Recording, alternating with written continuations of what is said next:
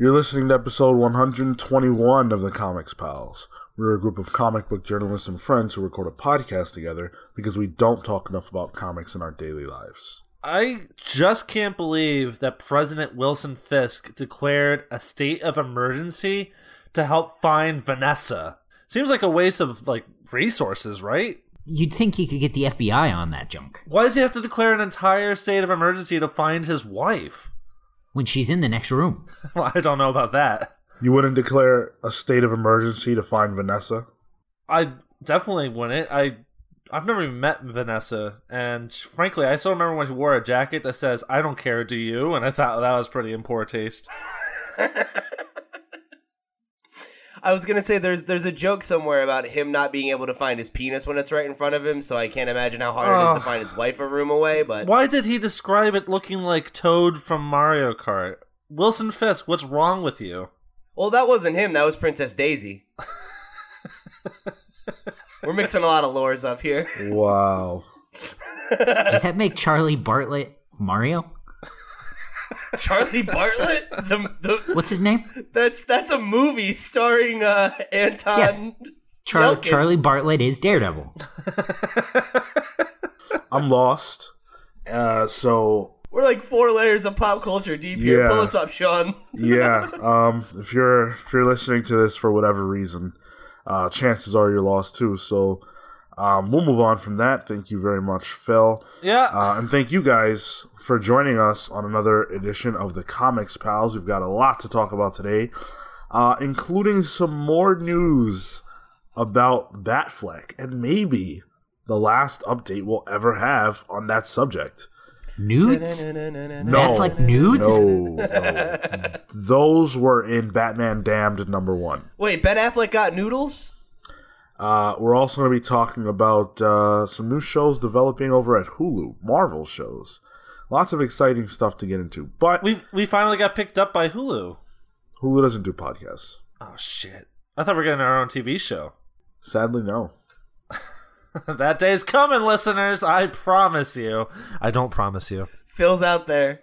Phil's out there on the soapbox standing for us. It's like, come on, give us a half-hour weekly show. Do it, cowards. Do it, you cowards. They wouldn't do it for a half hour, for sure. So how long would it be? Oh, what? It'd be 3 hours, right? Just like The View. At least 2.5. Can you imagine how hard it would be for us to produce a weekly half-hour show like that? We'd be going over time every week. We should try that. Marco would never say anything. It'd be Sean going on the show himself. Every episode, there's 2.5 hours of deleted scenes that you can find on the Comics Pals. Smooth. Marco's on this episode. He just hasn't gotten a word in edgewise yet. It's just like the TV show. Keep your mouth shut, Marco. Sadly, that isn't true. Marco is actually not here. He is, he's in the wind somewhere. Actually, I have no idea where Marco is, so. Well, fucking. Yeah, so, before we jump into the meat of things, I do want to let you guys know where you can find us. We are on all podcast hosting platforms, pretty much, including SoundCloud and Apple Podcasts, so make sure to check us out on there. We are at the Comics Pals, wherever your social media is sold. You can write to us at thecomicspals@gmail.com. And last but not least, if you are watching this on YouTube, thank you very much. You can drop us a like, share this video with your friends, leave us a comment, and subscribe to our channel. All of those things are free to do, and they help us out a lot more than they cost you. And when I say they're free to do, I mean they're absolutely free. So go be good to us. We're good to you. We put out lots of great content on a weekly basis. I mean, your mileage may vary. We do put out a lot of content. We put out content. Last week's show was good. We put out content. Yeah, all right, fair enough. Including Is that our new motto? The Comics Pals. We put out content. Yeah. Including some pretty good book club stuff. All right, eventually I'll get words out. We put out some book club stuff. At the end of the month, we've got Captain Marvel coming out for you guys. Most recently, we did Hellboy, and we did Klaus. So, really enjoyable stuff. So go check those out. And then, of course, Phil and I did a pair of wrestling specials for the Royal Rumble. So if for some reason you're behind the curve on that, you can go check those out. They were fun. So give them a listen.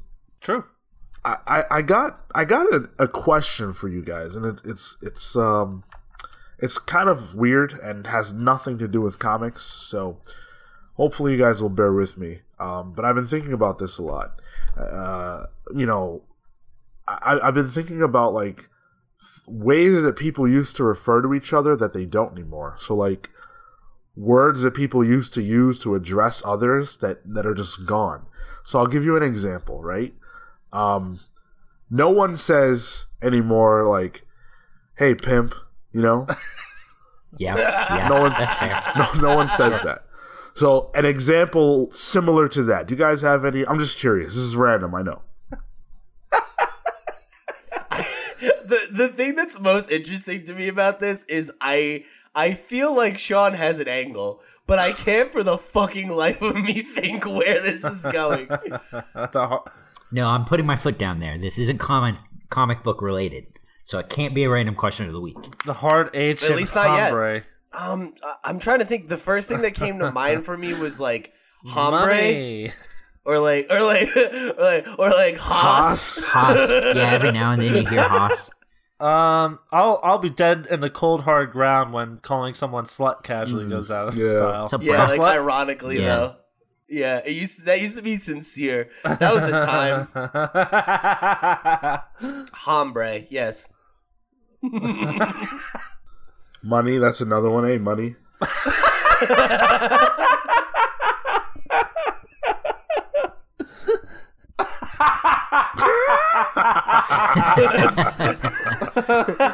Honey, just put down the I shovel. thought you guys Phil. would be better at this. Sucker.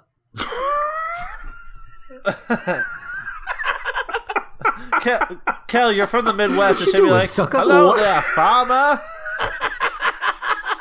First of all, why did you become black Man, for that?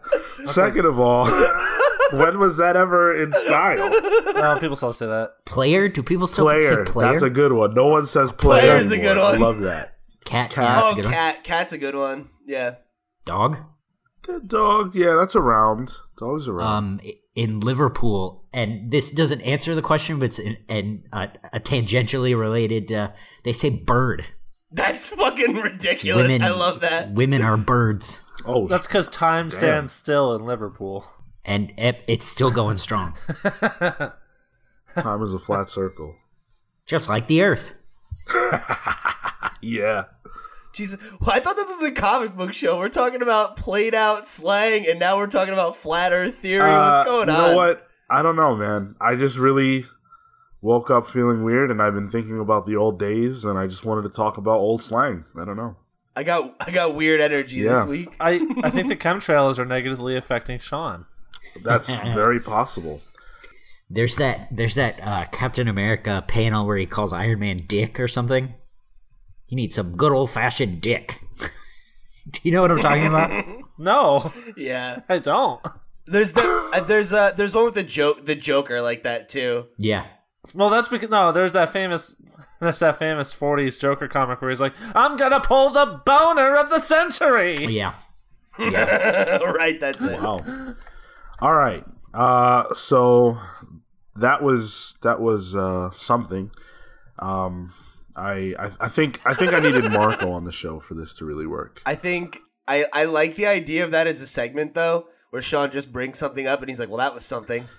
Yeah, what are you gonna do? So instead, we'll move on and No, wait. what? Is that it? Was that it? Really? Yeah, that's it. That's all I got. I literally just wanted to talk about old slang. I don't God know. damn. All right, Skip. I'm not a genius, Let's do some listener mail. We've got some words from Ryan. I'm What's so funny? confused. I don't understand. I just like the most disorienting thing in 122 episodes. It's fun.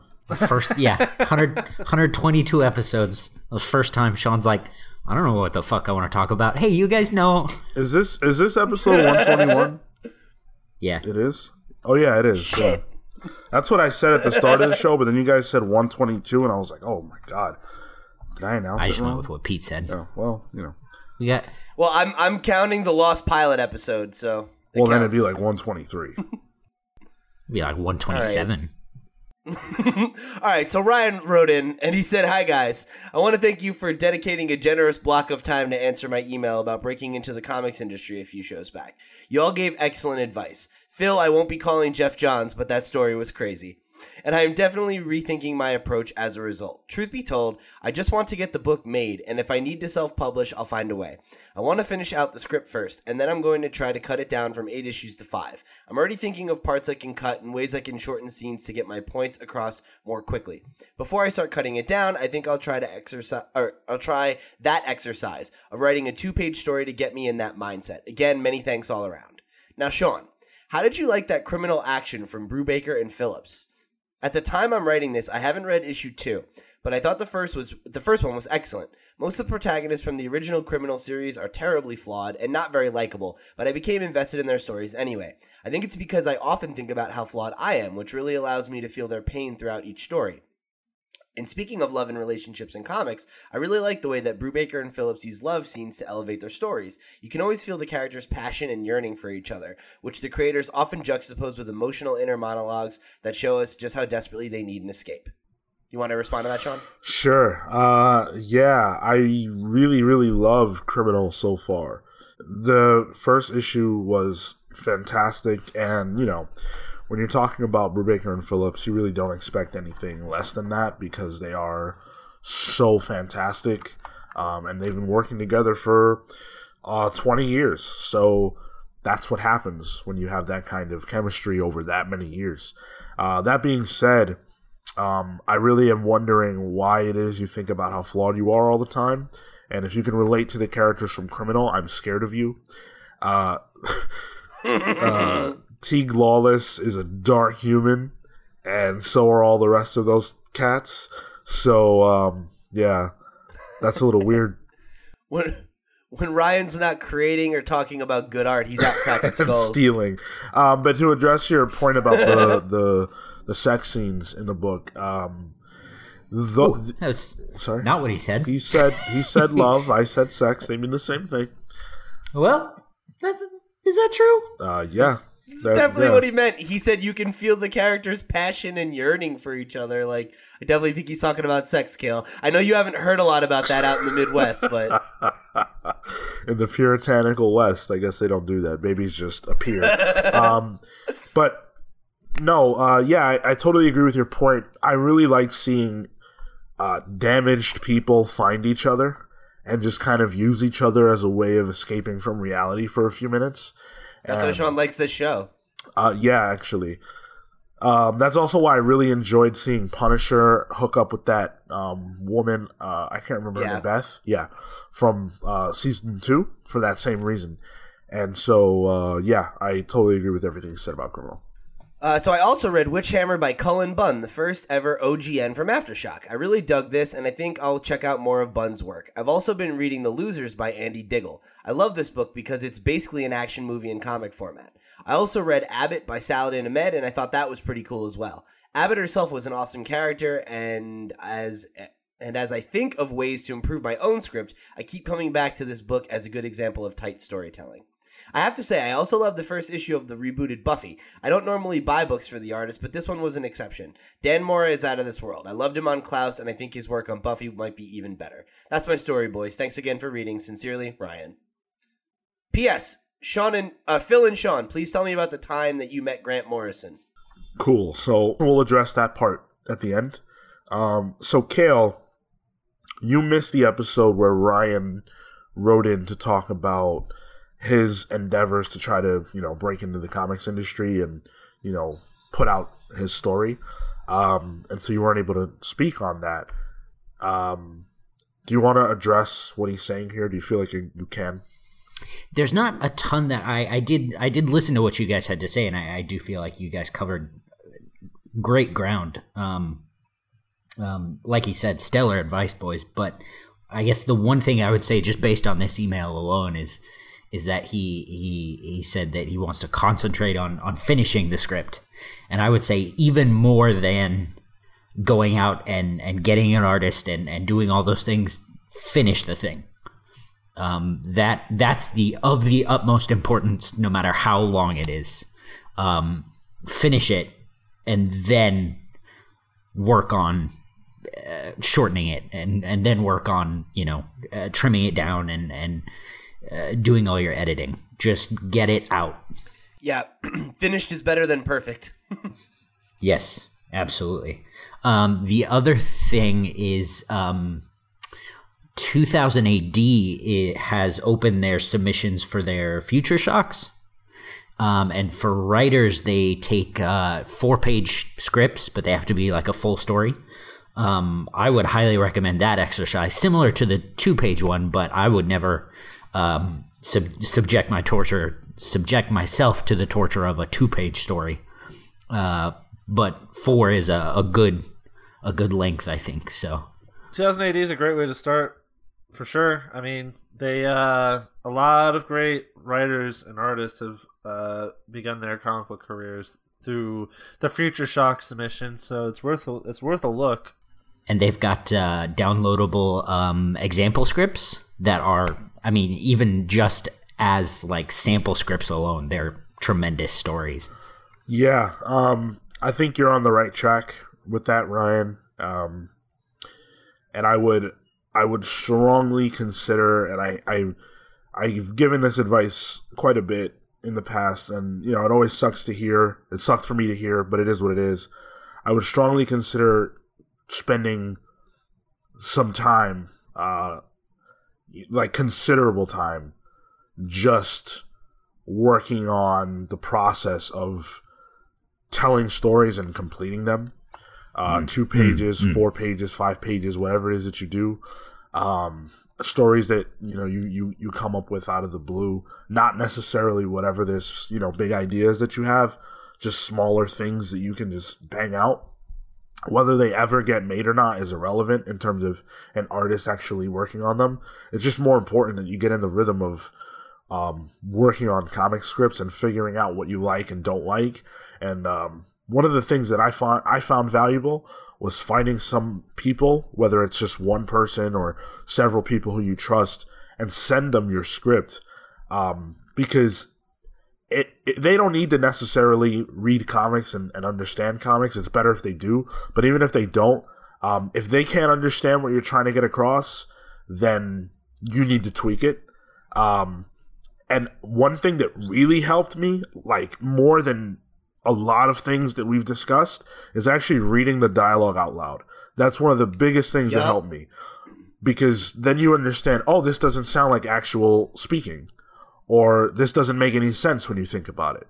Stuff like that. Really, really helpful. So, yeah, and like you'll pick up on like the rhythm of the conversations that you're trying to write and everything like that. Like I think that's really, really salient advice. I think that's true of any writing. The best way to see if it's any good is reading it out loud. But again, I'd like to double down on the point that Sean just made there and say that, there's that I forget the name of the guy who puts forth this theory, but there's the whole theory of you need to spend like 10,000 hours on something to become an expert at it. And I think even if you minimize that, I've always looked at it as the first 100, like if you want to be a comic writer, if that's what you want to do, if you want to make comics, you need to accept that the first 100 comics you make might suck. And they probably will suck. And that's not because you're bad or because you don't have talent. It's because you don't know what you're doing and you're new. Like you listen to our podcast now, none of our first podcasts. Each of us had some experience beforehand. And if you go back and listen at our first couple episodes, they suck. And that's, it's all part of the process, is like learning what you're doing. And I definitely believe that the best way to learn to do something is by doing it, not just by like practicing some of the elements of it, like write a complete and finished comic story and then write 10 more and see how you feel about the first one when you're done with your 10th one, And I think, again, I think it's good that you're still working on your big project and you're thinking about how you can improve it and how you can edit it and how you can make it more ready for success. But again, if that's your big idea, if that's the story you really just gotta tell, like, save it, man. Save it until you're better. Better writers than any of us have given us that advice. It's just like, you don't want the first thing you do to be the thing you want to be your magnum opus, because it's never going to live up to the goal you have for it in your head if you start when you're still a novice. And again, that's not a dig, right? Like, that's just the nature of creativity. Like, it's a skill you need to hone. It's not like a gift that you're just like imbued with, Indeed. So what else did you say? Yeah, Abbott is really good. Saladin Ahmed's a great writer. I recommend following his work. The rebooted Buffy was awesome. I talked about that a couple weeks ago. Dan Moore is a fantastic artist. And so that leaves the question about Phil and I meeting Grant Morrison. Phil, you want to talk about that? I believe Sean and I went to Mecca. We were on a pilgrimage. And lo and behold, in the smallest shack, there was a god. And we went in, and he blessed us with his wisdom and his kindness. It was a great day. It was. we were at New York Comic Con, and we go to these conventions to work and interview people, and this is just maybe 6 or 7 months after Grant had taken over as editor of Heavy Metal magazine, and he wasn't advertised to be there at all, except for a panel for the sci-fi show Happy. And we were just walking on the main floor. We just saw him hanging out at the Heavy Metal booth, and no one was there. Yeah. And we just went over and we said our pleasantries, and I think Pete took a picture of Sean and I with him, and he was really friendly, really welcoming. They always say don't meet your heroes, but I think for me and Sean, that was a day where it was worth meeting one of your heroes. Yeah, I got very emotional when I met him. I definitely was teary-eyed for sure.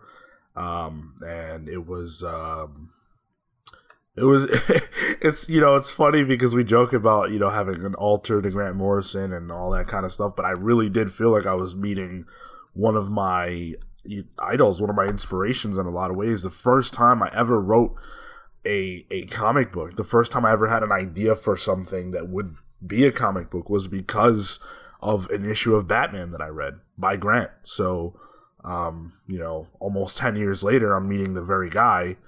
It's mind-blowing. Hey, we're not the only ones with an altar to Grant Morrison. Later, we're going to talk about the first episode of Umbrella Academy, and there's a guy that has an altar to Grant Morrison, Gerard Way.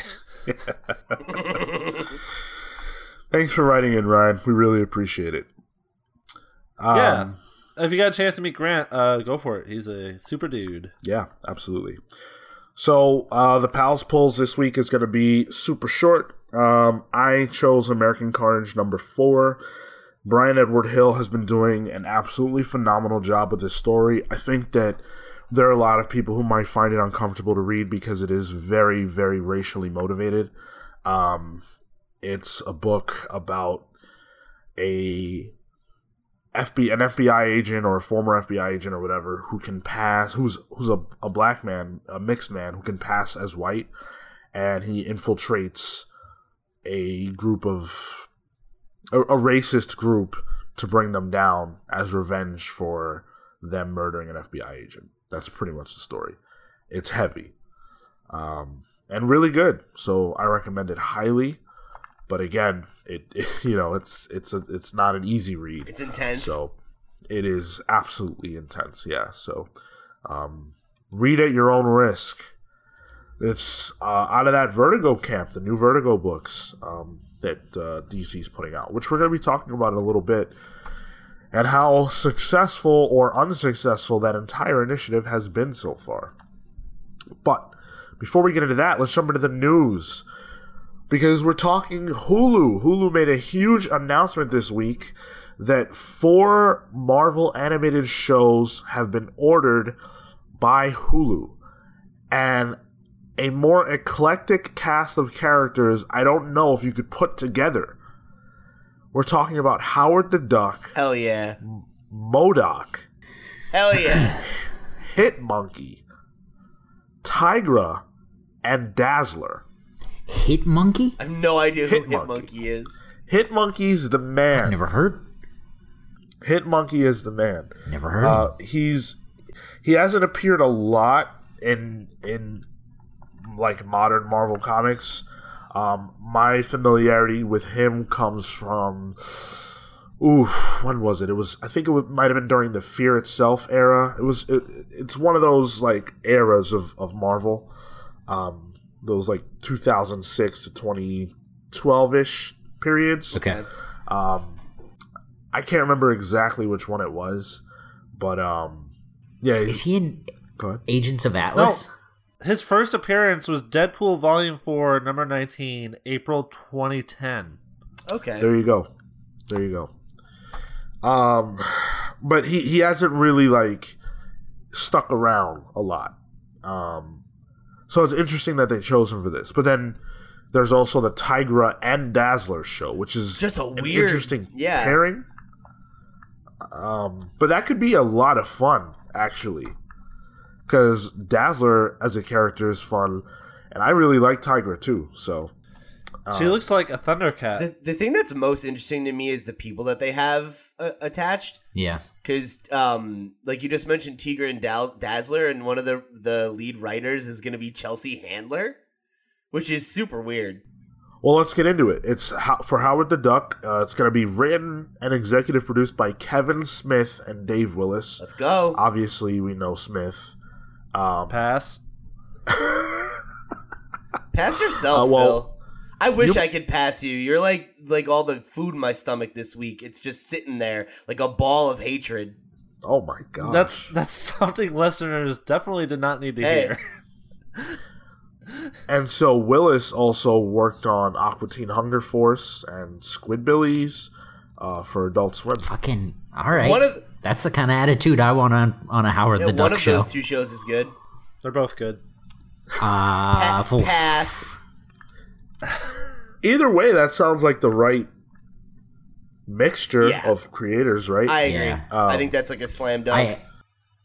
I think I'm lukewarm on Kevin Smith, and I'm not sure if it's because I've absorbed some of the Twitter comic book cynicism. Like, I'm not sure why I'm lukewarm on Kevin Smith. Right. It's good. Well, it's easy. He's only made one good movie ever. Get the fuck out of here. I'm not like to fucking quote Tom Hardy in one of his most memorable roles. That's bait. Yeah. You can tell by the instant laugh too, Yeah. like the instant like No, it's like I said this to Phil the other day. Like he's literally a thief of joy. He's a thief of Give me joy. that joy. Yummy. You don't deserve happiness. so I need it. the premise behind the Howard the Duck series is that he is trapped in a world he never made, but America's favorite fighting fowl hopes to return home with the help of his unstoppable gal pal Beverly before the evil Dr. Bong can turn him into the crispiest boy. dish on the menu. Dr. All right. Bong. A world he never made. That's what it says here in the Variety article. Yeah, I don't know, man. MODOK is going to be written and executive produced by Jordan Bloom and Patton Oswalt. Yep. Now we're talking. Now we're talking. So, for those who aren't familiar, Bloom worked on Community and American Dad, and then Patton Oswalt is obviously, a well-known. Patton Oswalt. Yeah. Yeah. Sorry, what's wrong? No, he was. Patton Oswalt is Patton Oswalt. Yeah, he was just saying. yeah, Like, he's yeah, kind of yeah. like I feel like Kevin Smith in that regard. Like you don't really need an introduction for him. Fair enough. He did some time on, King of Queens. He's been in. There's like a list of like 6 things that they have for his credits, and it's like it's not even like a fucking. It's not even a ding on his resume. My dude works. I didn't even know he was on King of Queens. That's interesting.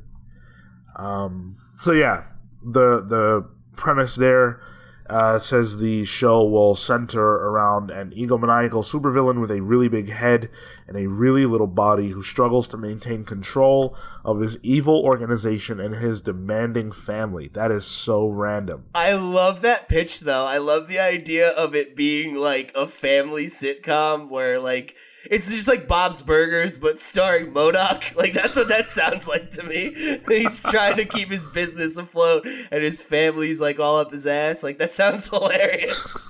Like, If MODOK isn't voiced by Patton Oswalt, then this whole thing's it's a gonna missed flop. opportunity. Like, there's no way he's not gonna do the voice work.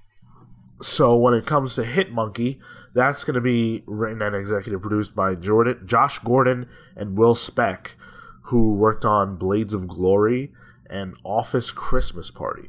I don't know what Office Christmas Party is, but I remember thinking Blades of Glory was quite funny when I was like 14 or whatever when it came out. Yeah. This was one of that era of Will Ferrell movies.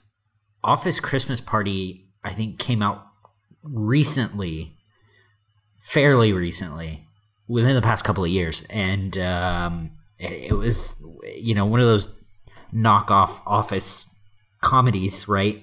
I think it had Kristen Wiig in it, and not Will Arnett, the other one, Jason Bateman. Okay. I think. Was it any good? I doubt it. Okay. Whoa, those are both good people. I didn't.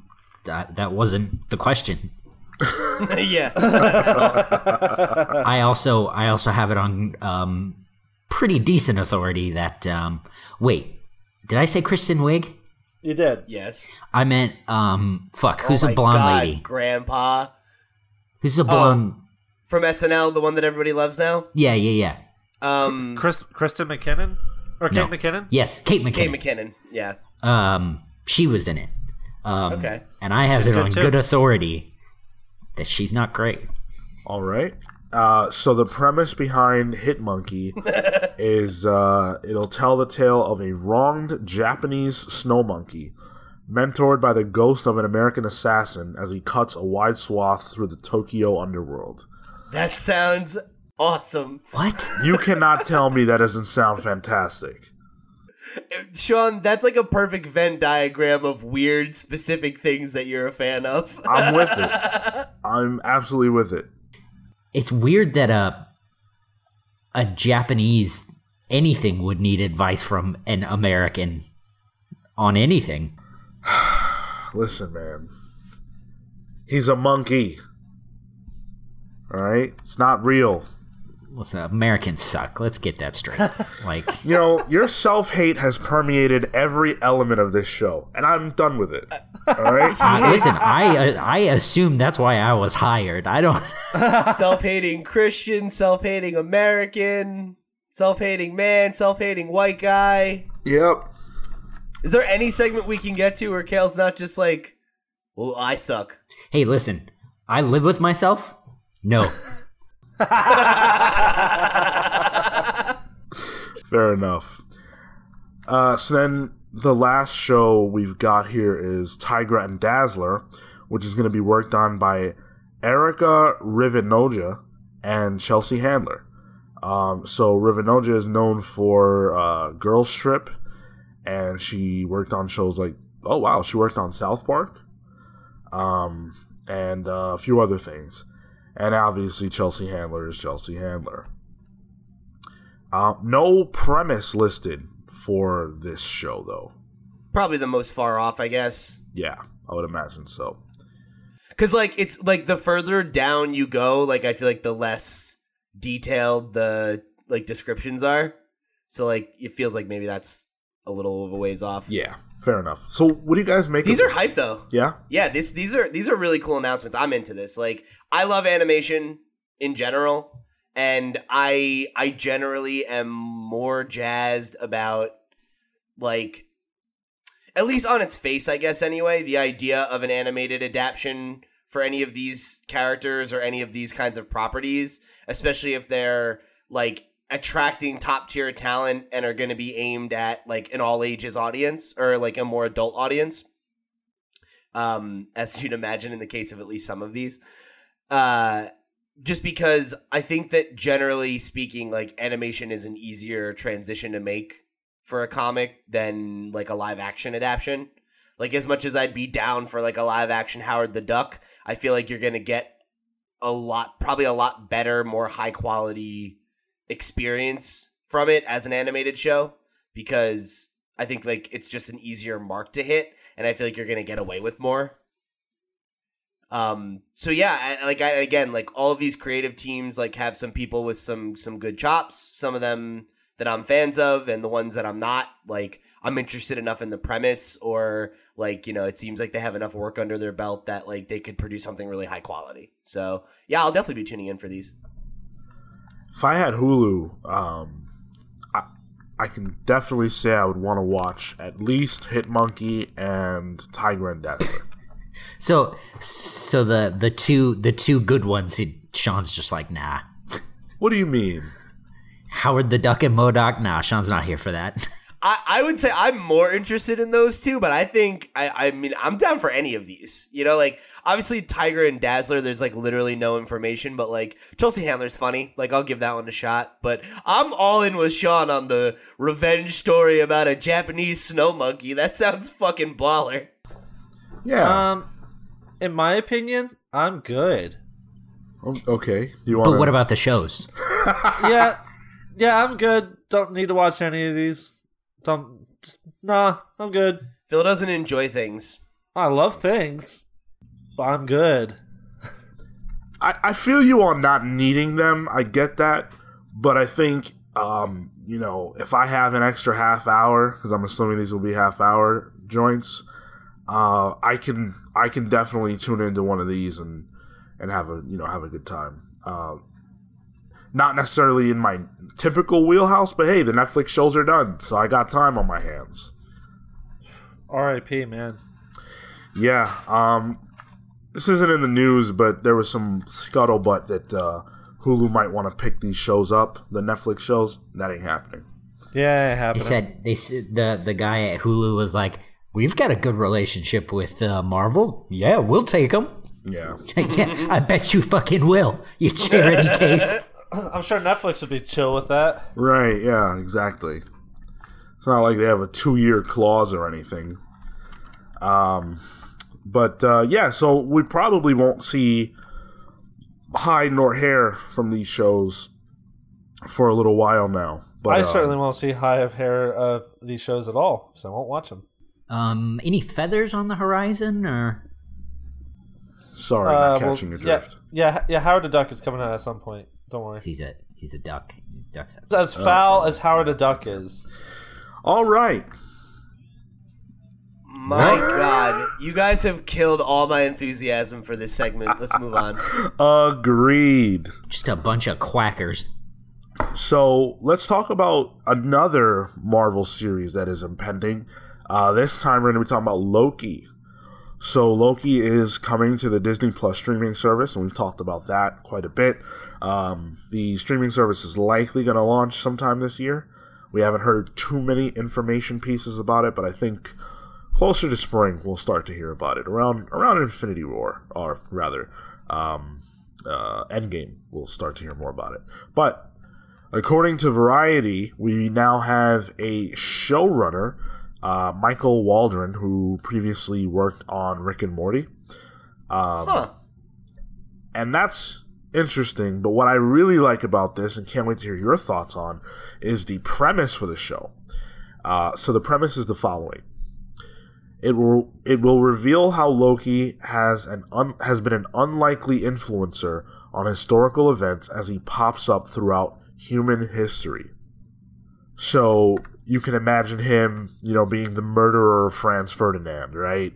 Or like someone who, the guy who killed Hitler, or things like that, like different. Hitler? Yeah. Yeah, Hitler killed himself. Hitler killed Hitler. I don't know if you.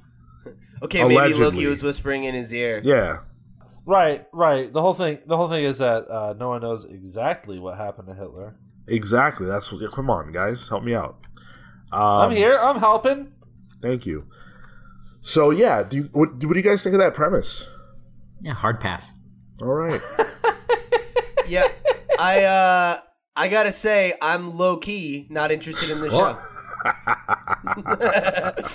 Yeah, no, I don't know. Like, I'm open to these shows being good, but I think when we got the initial announcement of them, I expressed that I was just not super. Like, this is a thing. Like, I feel like I don't need. Like Loki especially is a character that like we've gotten a lot of over our time in the MCU, and it's like I'm not like itching for a show starring him. But like if it's good, I'll give it a shot. But you know, Legion's apparently good, and I haven't watched that either, so maybe I won't. Right. All I know is I'll watch it if Seth Rogen's in it. That'll be really good. Why are you just making a dig at Seth Rogen out of nowhere? What does that have to do with anything? You're just a dick this episode.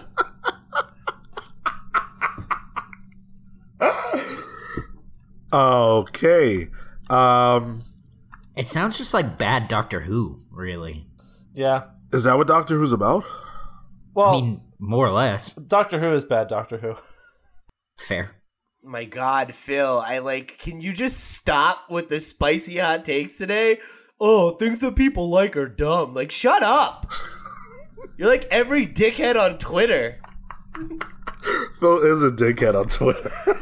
let me just sling shit at things and people we're not even talking about, because apparently that makes for good radio. The further you get into your actual radio career, somehow you get worse at this. Oh man, I don't know, guys. I'll be watching this. If I end up getting Disney Plus, which I can't imagine that I won't, I will be watching this. If you like it and you tell me it's good, I'll give it a shot. Here's the thing: how about I'll give you my Hulu login and you can watch Ninja Chimp, and I'll watch this trash. Hey man, you can't simultaneously shit on Phil for shitting on things people like, and then prejudge this show and say it's gonna be trash. That's fair. I mean, it's gonna be trash. Like My dude's been pooping too much this week. All right, well you're wrong, but you also didn't just come at Phil, so you get a pass. All right. Yeah. I still don't get the Seth Rogen thing. Me neither. Did I miss something? No, I don't think you did. I think it's just Phil being Phil, and he dropped off the call. And he's gone. Oh, good, he's gone. Let's go. Let's do the show. How many news segments can we get through before he comes back? Do a quick 5x5. Oh my! How many stories are left? 10. Let's do all of them. 10. Jesus. Hey guys, Seth Rogen here. Ready to be on Loki. I just...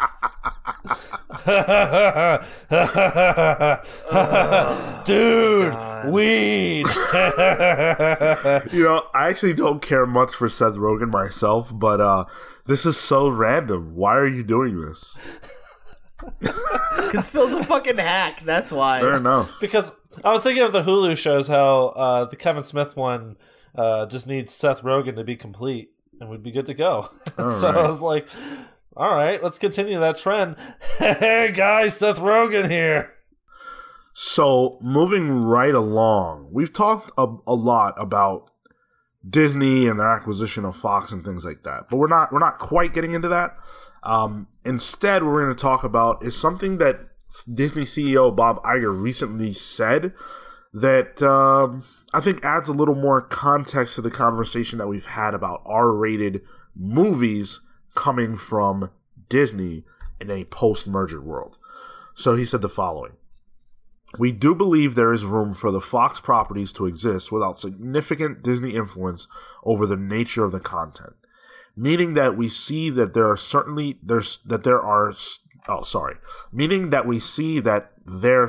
popularity, that's the way it's worded, amongst Marvel fans for the R-rated Deadpool films. For instance, we're going to continue in that business, and there might be room for more of that." So essentially saying that there's a good chance, there's a possibility that as long as it's money making, they'll make those kind of movies. So I got a couple questions for you guys. Do you believe that? Do you think that means that Deadpool 3 will actually happen? And do you think Ryan Reynolds will stay around as Deadpool?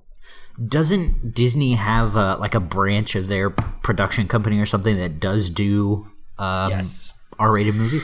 I believe it's Touchstone Pictures. The thing with that is that they're not branded as such. Like, they're not branded Disney films. They're branded, it's like a subsidiary of Disney and it's branded on its own. Yeah, it's Touchstone. Right. Yeah. Okay, Yeah. sorry. Touchstone is apparently currently dormant, so I don't know if maybe they replaced that with something else. But yeah, they have owned a few different imprints like that existed to do so. I feel like that's not unreasonable, especially if they want money. I think it would be a lot easier to put the Marvel stamp on that and still get the money they're looking for than put, the Disney castle or whatever on it.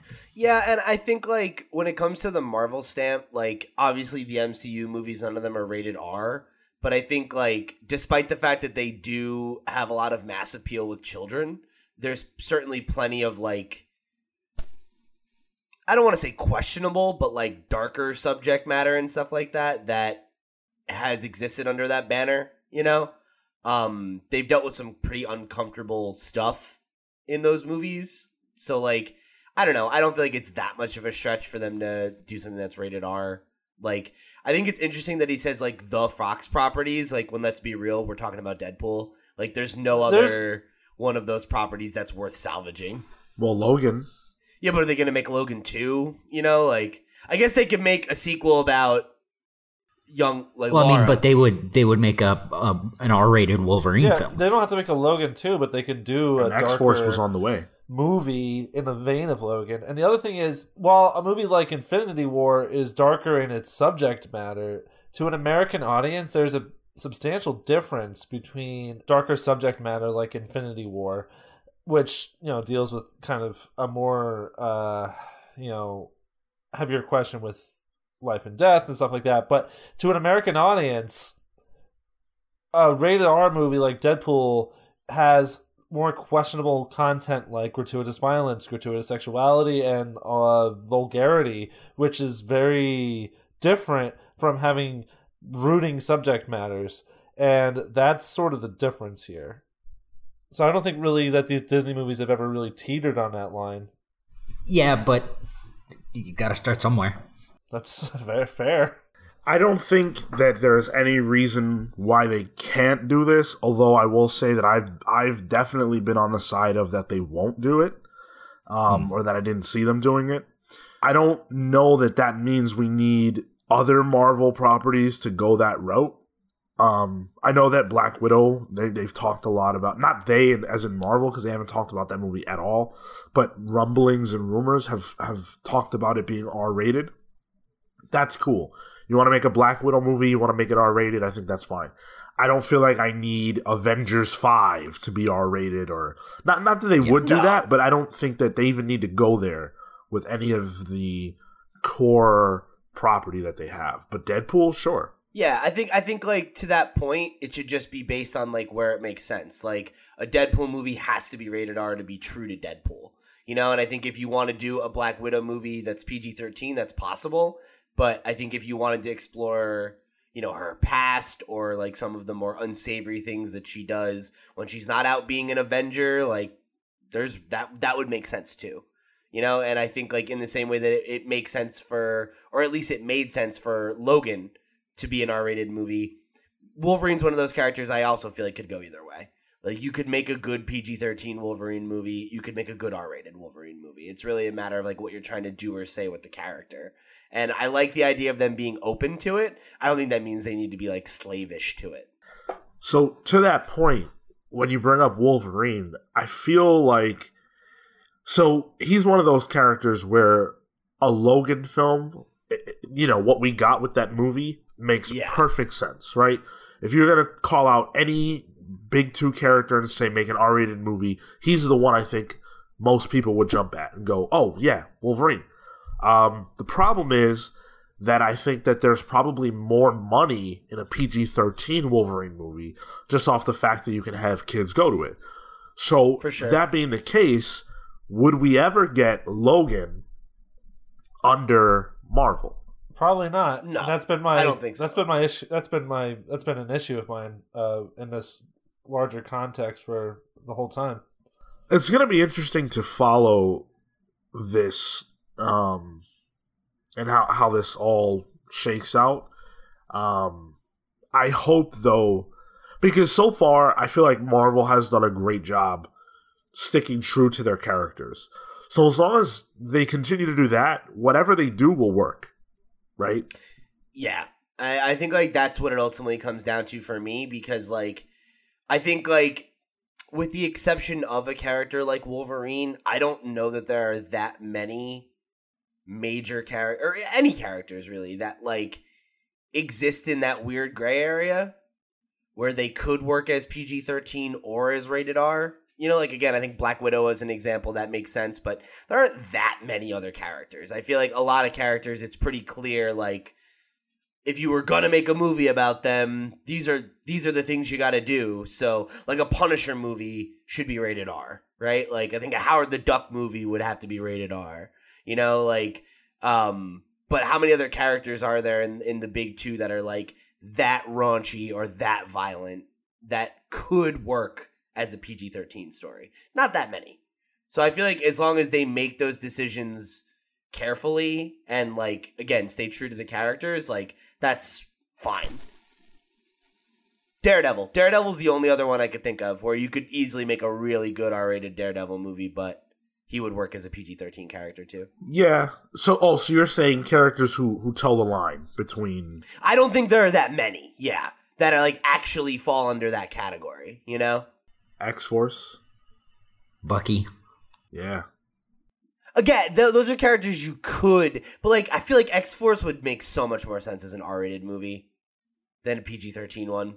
All right, I think I'm clear on what the way you're, like, I understand what you're trying to say. I got you. Yeah. Sorry if I didn't, like, express that clearly. But yeah, I don't think there are that many characters that, like, really exist in that Venn diagram in a way where, like, you risk losing a Logan in favor of a, you know, MCU, like, equivalent that's, like, more lighter and more right. like, kid friendly, like, you know. Well, to that, I think about, like, Ghost Rider, Moon Knight. Sure. But, like, Moon Knight's one of those characters, like, how many kids, like, are gonna get that into Moon Knight, you know? Like, go for the R rating on that one. Fair enough. And I feel like Ghost Rider, like, I think he probably toes that line, because if you do an edgy PG-13 movie and it's good, you could get in, like, edgy teenagers or whatever, but, like, an R-rated, like, super violent Ghost Rider, I feel like makes more sense. I'll have you know, Kale's funky flash fill fact of the freaking day, however that goes. Ghost Rider premiered 12 years ago today. Wow. Dude, do you just recall that, or There it is. Kale's, Phil's, funky factoid of the day. Of the freaking day. and that's Ghost Rider 2, right? Is it? It might be. One of the films was 12 years ago today, yeah. Might have been the first one. I don't remember. I went to see the first one in theaters. I think I saw both in the theaters. Oh my god, why? Listen, that was the time I was the most excited to be a superhero fan. Now I'm me. Yeah, I like Shit. Ghost Rider. This episode is depressing me. As for the other half of your question, Sean, you asked if Ryan Reynolds would be down. Oh yeah. I don't know. I really don't. I think it depends on where he stands with the character. You know, if he feels like he's done what he wanted to do. I mean, they were already supposed to be doing another movie with him as Deadpool, so I think he would definitely be in as long as it wasn't compromising on the tone. You know? Yeah, weren't they going to do whatever X-Force. his team was? It was at X-Force? That's what makes it weird, though, because if they keep Ryan Reynolds and they just move on with the Fox plans, then what else is staying the same from the Fox universe? I am adamantly against them keeping the Fox continuity in place. But if you don't keep it in place, but Ryan Reynolds stays as Deadpool, what do you do? Deadpool Part 1 all over again? But I think Deadpool is one of those characters that lends itself to that, though. I completely agree with you, Kale. I think you could throw out every other thing. Excuse me. I think you could throw out every other thing from the Fox universe. because like why wouldn't you? And keep Ryan Reynolds as Deadpool and just fucking insert him in the MCU in some cutesy way. Well, yeah, and then have him address it. Oh, this is a war like 2 movie studios. Yeah, like have him break the fourth wall and like that. Like that's a thing you could easily do. You could, but what about future Deadpool films? That's the issue. I'd say you just recontextualize him into the new universe somehow. You I know, mean, he's fairly young and still super fit. Like, Yeah. let him play it as long as he wants to. All right, fair enough. And then hopefully the world gets tired of Deadpool. yeah. Like I'm not saying that that's necessarily what I want, but I think if there's literally any character that you could successfully make that transition for, it would be Deadpool because that's like part of his character, you know? Like, and I feel like you don't even have to like directly address it. You know, like you could very much have it just be like Kale said, where he just pulls like a Bugs Bunny, you know, where he kind of like nudges the audience and makes a comment about something, you know, and it's like, okay, cool. Like, and then we just establish a new status quo. Yeah. Oh man, I think I would die if that happened. Man, a man can dream. Might be able to get through one segment without you sighing. Let's move along to God. something that I think. I would die harder than Pete's bowels when he's sick. That was uncalled for. When I say it, I'm joking about my pain. You're just throwing it in my face. Let's move on to something that I think has probably already caused some people to die, and that's Conan the Barbarian joining up with the Avengers for every time I see the word Conan, I think of Conan O'Brien, and I always think of how Andy Richter says his name at the beginning. It's Conan! I've been reading this. I've been reading Conan as Conan, and it's messing with me. Yeah. It's definitely messing with me. Can we get a Conan the Barbarian movie starring Conan O'Brien? Oh, I would watch Yo. that 1,000 times. Yeah. So we've got Savage Sword of Conan, and that actually just dropped. And Marvel, you know, obviously reacquired the license, and they've been, you know, going in with Conan. And now he's going to be on an Avengers team called the Savage Avengers. And it's going to be written by Jerry Duggan with art by Mike Deodato Jr. And the team is Wolverine, Venom, Punisher, Elektra, Brother Voodoo, and of course, Conan the Barbarian. This is the weirdest fucking thing ever. I swear I called this when they acquired the license. I don't remember. If Marco was here, he could tell me. I swear I said they're going to put him in a Marvel book. I know they are. They're going to make him a goddamn Avenger. I mean, yeah. If you called it, you were right. And I don't think it's even that hard to call, to be honest with you. Especially because I believe he was teased as being in the Marvel Universe as far back as when they acquired the license. That wasn't that long ago, though. No, it wasn't. That's probably why I called it. Yeah. So Jerry Duggan had a few words about this. This is an unsanctioned team of heroes. It has to be something that visually makes sense to you, and I think it does. Mike Deodato Jr. is illustrating this book in both worlds. We envision the threat, a magical green zone where the evil wizards of Conan's world are trading spells with a hand in Japan. Conan is on a very Conan-like mission. He's heard a tale of an amulet, so he's chasing it.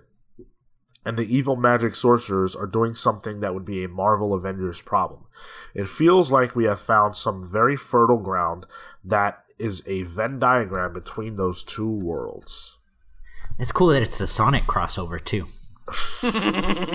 Wait, where does that come in? It's a Green Hill Zone. Oh, Magical Green Zone.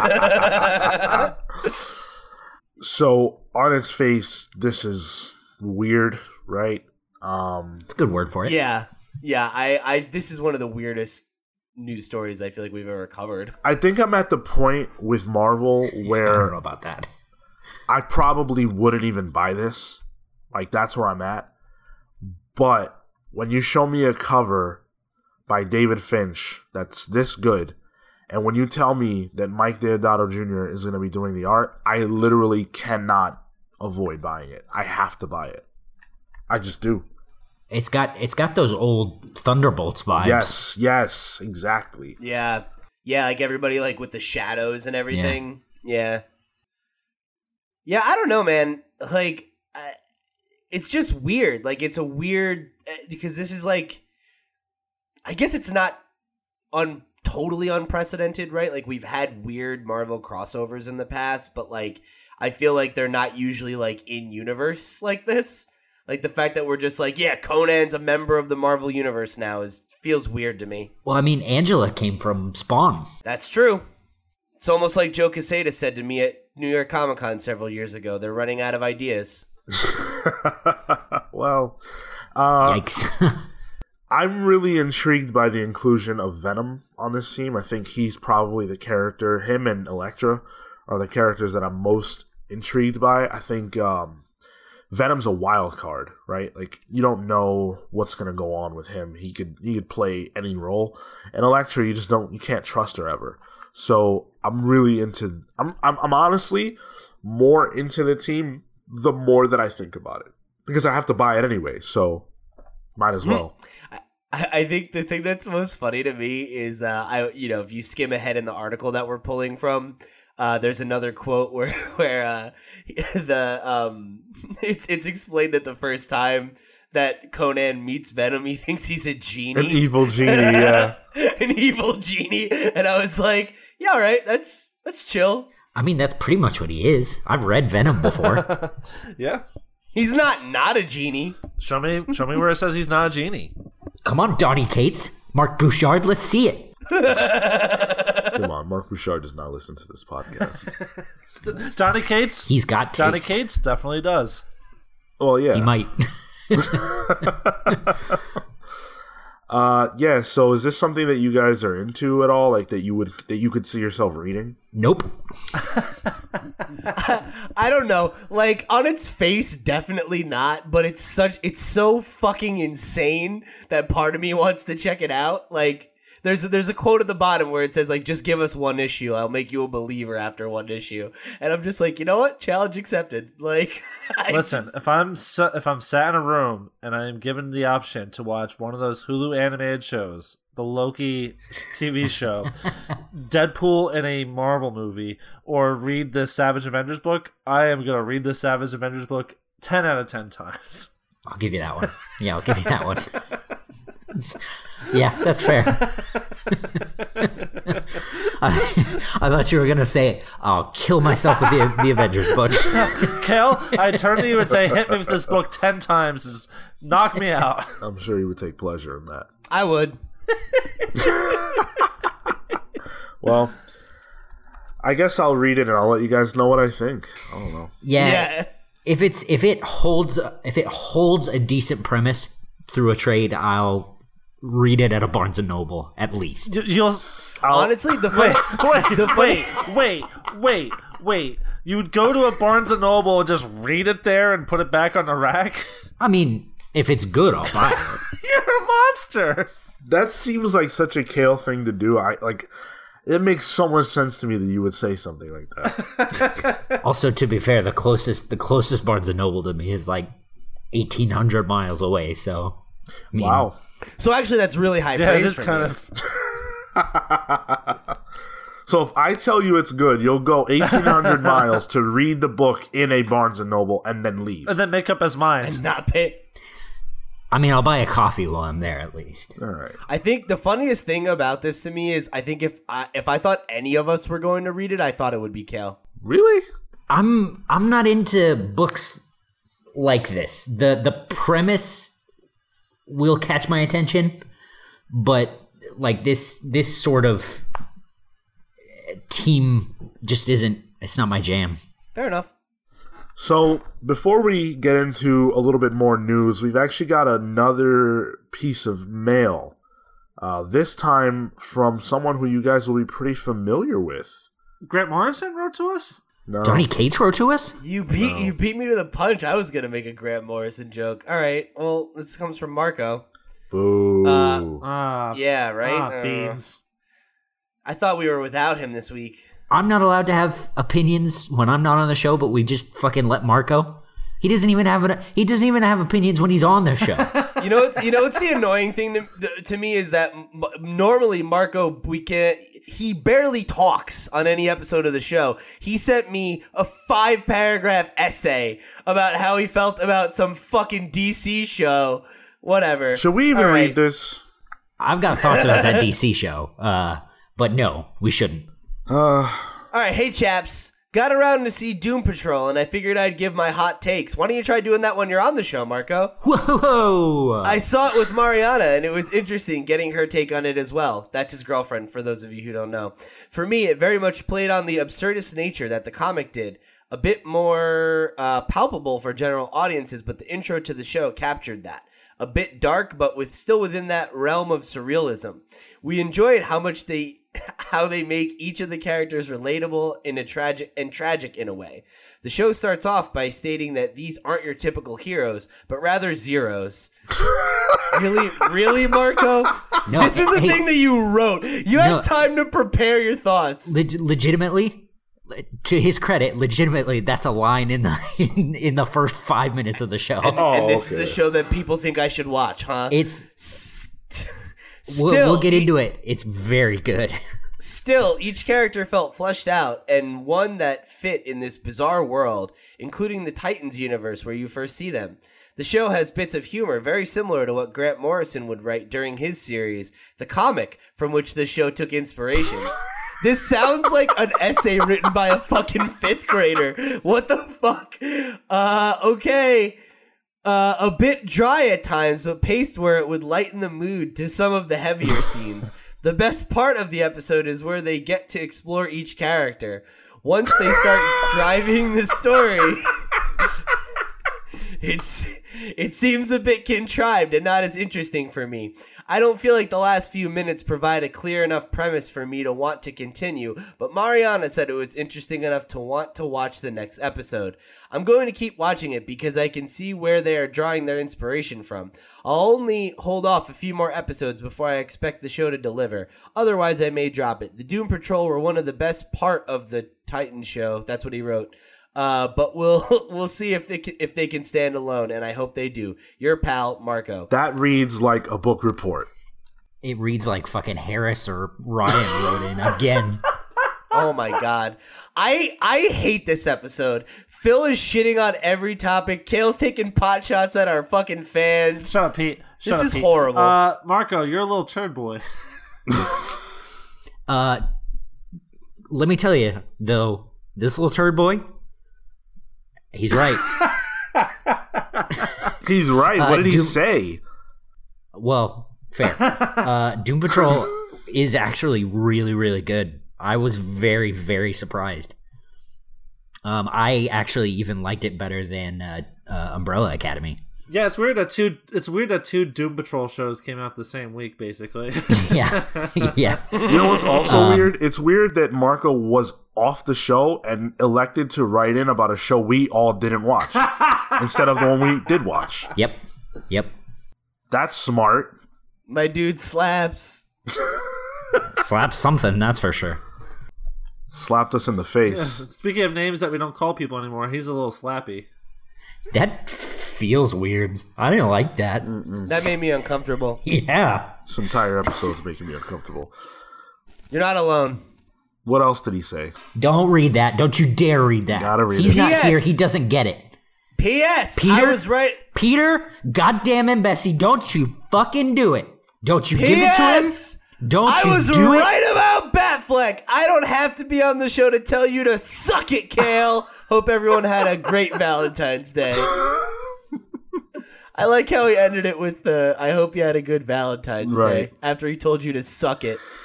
I mean, on Valentine's Day, I did. So... Oh, shit. Whoa. I wish you guys had seen Kale's face. That was something. Wait, what? Wait. Kale sucked it on So- Valentine's What was So it? when a man- Just sometimes when a- what? So sometimes when a man loves a woman, Please go on. Please go Give on. us. go on. There are things to suck. Fair enough? No, stop. I don't want Jess to... Jess could literally beat all of us in a fight. Don't put her on blast like that. Dude. This is too much for me. I just want to. She's like Mark Bouchard. She doesn't listen to the show. That's Fair enough. true. That's She's a not good like Johnny point. Cates.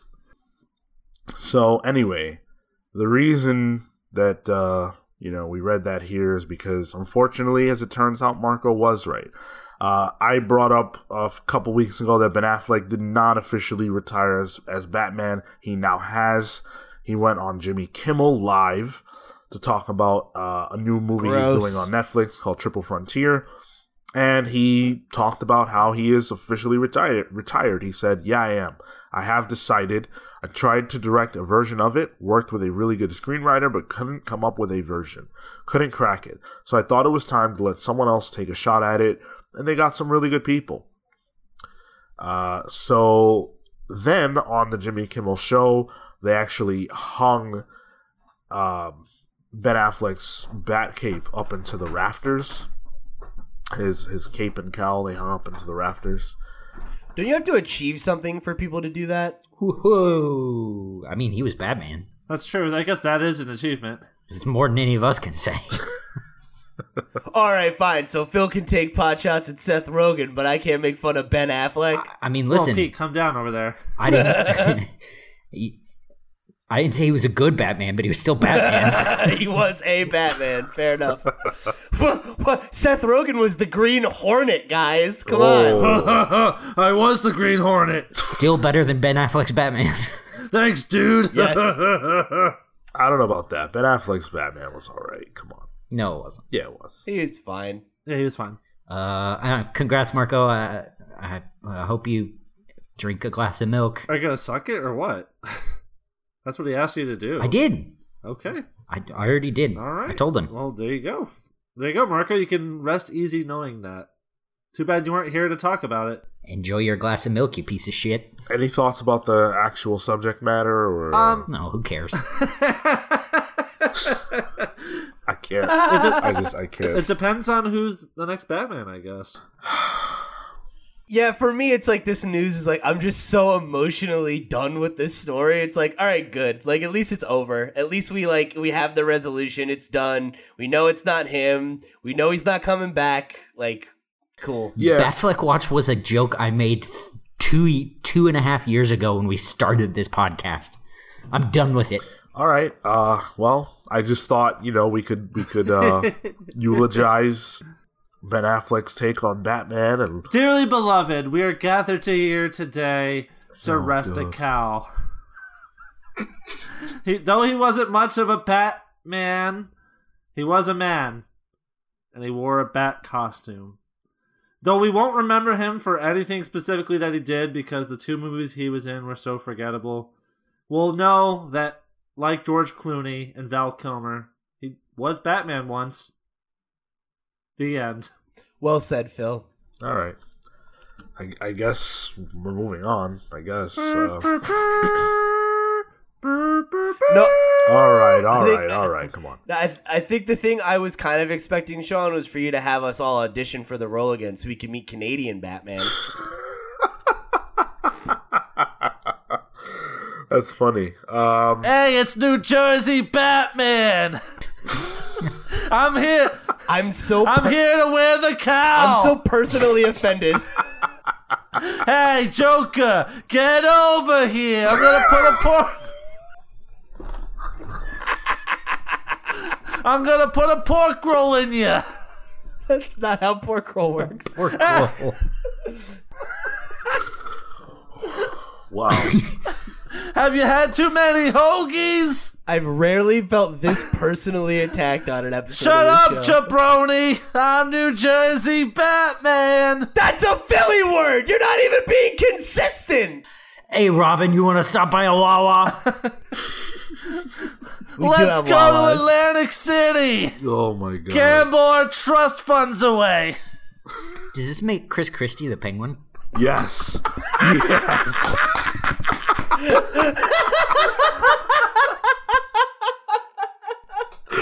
That is fantastic. Oh, that feels like a dig at the Penguin. Wah, wah, wah, wah. I'm not Chris Christie, I'm offended. I just wanted to get to work. Wah, wah, wah. Shut down the bridge. Wah, wah, wah.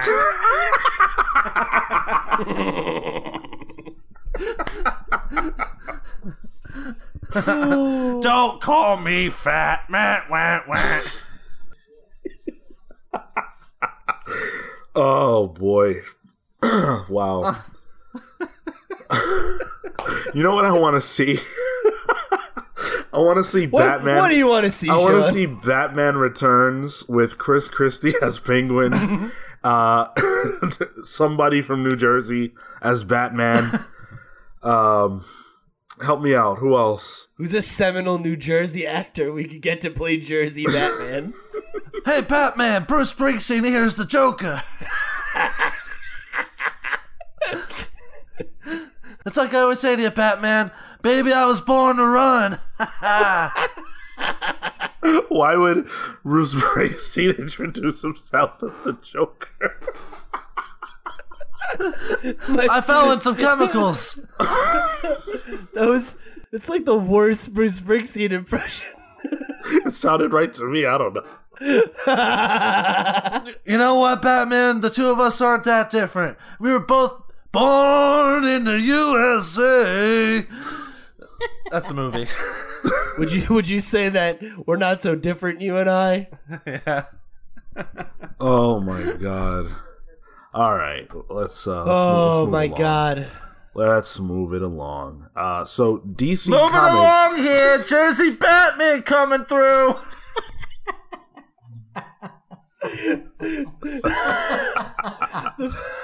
It reminds me of that fucking guy from Spider-Man. Oh, my favorite character. Hey! You gotta mess with a guy trying to save a bunch of kids! This show is devolving. I gotta. You mess with one of us, you mess with all of us, Phil! That's Jersey Batman's Robin. Yeah. All right, so DC Comics has declared that 2019 is the year of the villain, and has revealed some big plans for Oh, boy. some of the more villainous characters, including the Batman Who Laughs. So DC is releasing a 25-cent, 32-page anthology that will drop on May 1st. And it's gonna Free Comic Book Day? Yeah. They're dropping a 25-cent book on Free Comic Book Day. Yeah.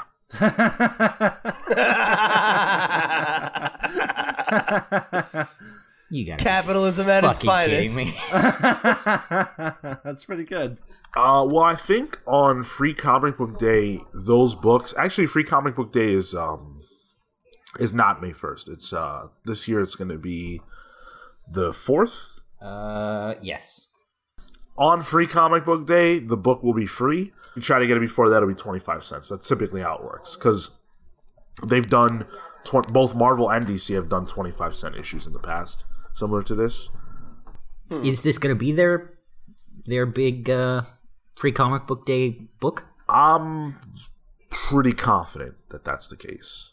The article by Polygon doesn't speak to that, but that seems like a pretty good guess. So the book actually has an all-star cast of creators that are involved. Scott Snyder is going to be writing for it, James Tynion, Brian Michael Bendis, and then the art's going to come from Alex Maleev, Jim Chung, Francis Manipool, and a sweet cover from Greg Capullo. So, really cool stuff. It's basically going to be just what they put out every month, every week at this point in one book, and for 25 cents. Well, it's gonna tease out the future this year of DC. So you're gonna see stuff for Justice League, Action Comics, and Batman primarily. So we're gonna see Superman sort of start his rivalry or continue his war with Leviathan, which Batman fans will know of because Leviathan was the main villainous group in Batman Incorporated. That's kind of interesting that he's gonna be. They're gonna be taking on Superman. Yeah. Yeah, I'm really intrigued by that, actually. I can't wait to see how that develops. Huh. Didn't they do this villain bullshit a couple of years ago? So they did it. They did it during. Oh God, what's that? You're thinking of the Jeff Johns Yes. Justice League thing. Yeah, when the Crime Syndicate came. Yeah, what was that called? Was it Villains United? That sounds right. Villains United. I don't think was the name. Was it the name of that? Forever Evil. Yeah, thank you, Forever Evil. Villains United was actually a. The Gail Simone Yeah, book. yeah. So yeah, Forever Evil. I think that's what you're thinking of, Kale. I feel like in the lead up to it, though, there was villains something. Well, anyway, in the middle of Forever Evil, all the heroes get taken off the board, and every book gets taken over by that book's main antagonist. It was cool. So Yeah. Aquaman was taken over by Manta, stuff like that. I'm pretty sure whatever year that was the year of the villain. Not sure. I would swear this has been done before, I mean, it's comics. and recently is what I mean, and recently. Yeah, it's almost like superhero books are cyclical or something. Time is a flat circle. Yeah, I mean it's not a unique Just like the concept. planet. So I don't know. I'm interested in this. I like where this is going.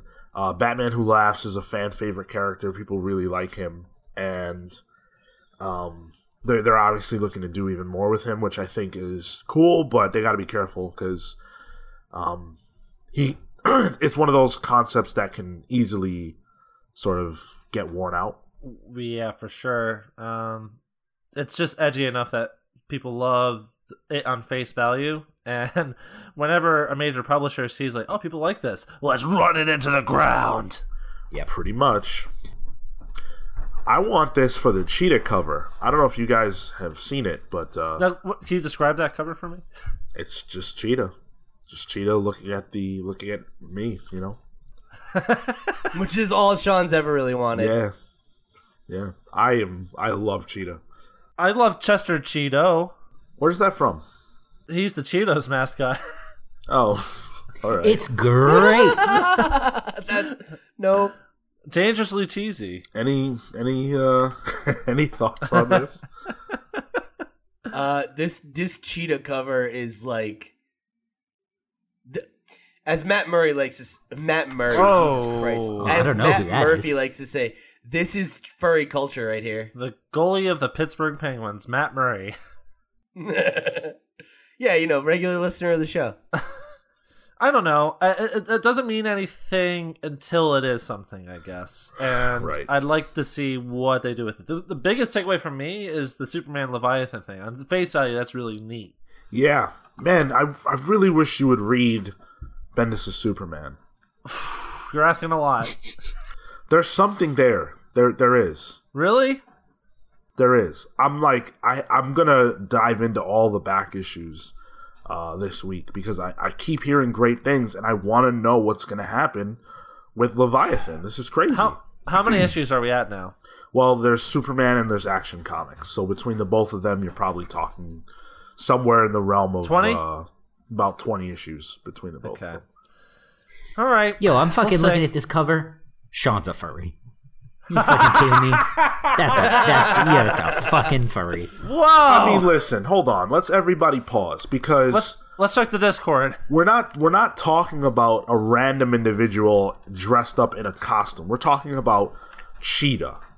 You're talking about an anthropomorphized cheetah. No, we're talking about a human being who has developed the characteristics of a cheetah on Not her in a body. cheetah suit. She's not Catwoman. But she's not anthropomorphized because she's a human. This is a cheetah person. Sean's a don't- furry. I don't think there's any gray area here, Sean. This is some furry shit. Nah. Cheetah. Listeners. Look, hey, look, bro. Hey, look. No shame. It's 2019. Furries are legit. But bro, you're a furry.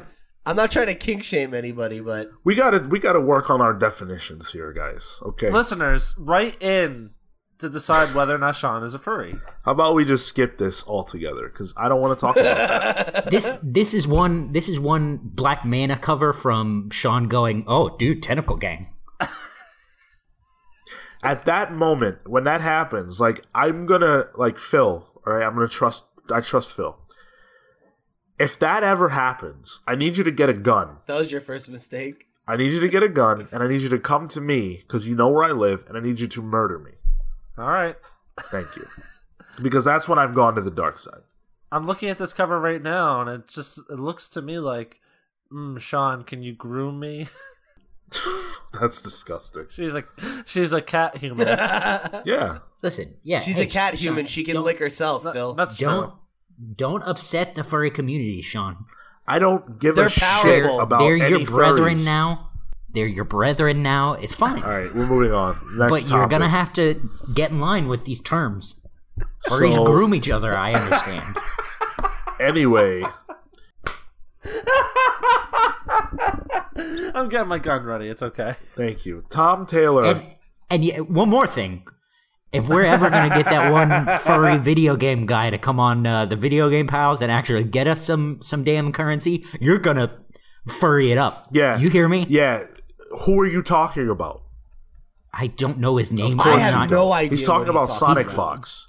Thank you. Oh, okay. Jesus. You want to take shots. You don't even know who you're talking about. Come correct. Who's taking shots? Come correct. I'm all about the furry culture. I'm telling you, you've got to fall in line. So Kale's saying he's all about furry culture. Then you go now. fuck That's a what I'm cat. hearing. Leave me alone. All right? All I want to I'm not do the is furry. read You're the the one that news. said. You're the one that said I'm all about Chitara on the fucking cover. Chitara's from the Thundercats. All I want to do is read the news and get along with the show. Sean, I'm telling you, we need Sonic Fox's help, and you have got to. You're the one to get it. All right. Marco, come home. Now, I'm going to read this news piece about Tom Taylor and what he is currently teasing through Twitter. An upcoming project he's got going on at DC. He's using the hashtag deceased. So DCEASED. Oh my god, that's terrible. Deceased. Deceased. I am deceased after this fucking podcast. Me too, man. So he's been putting out various teases and sort of hinting at the death of Darkseid.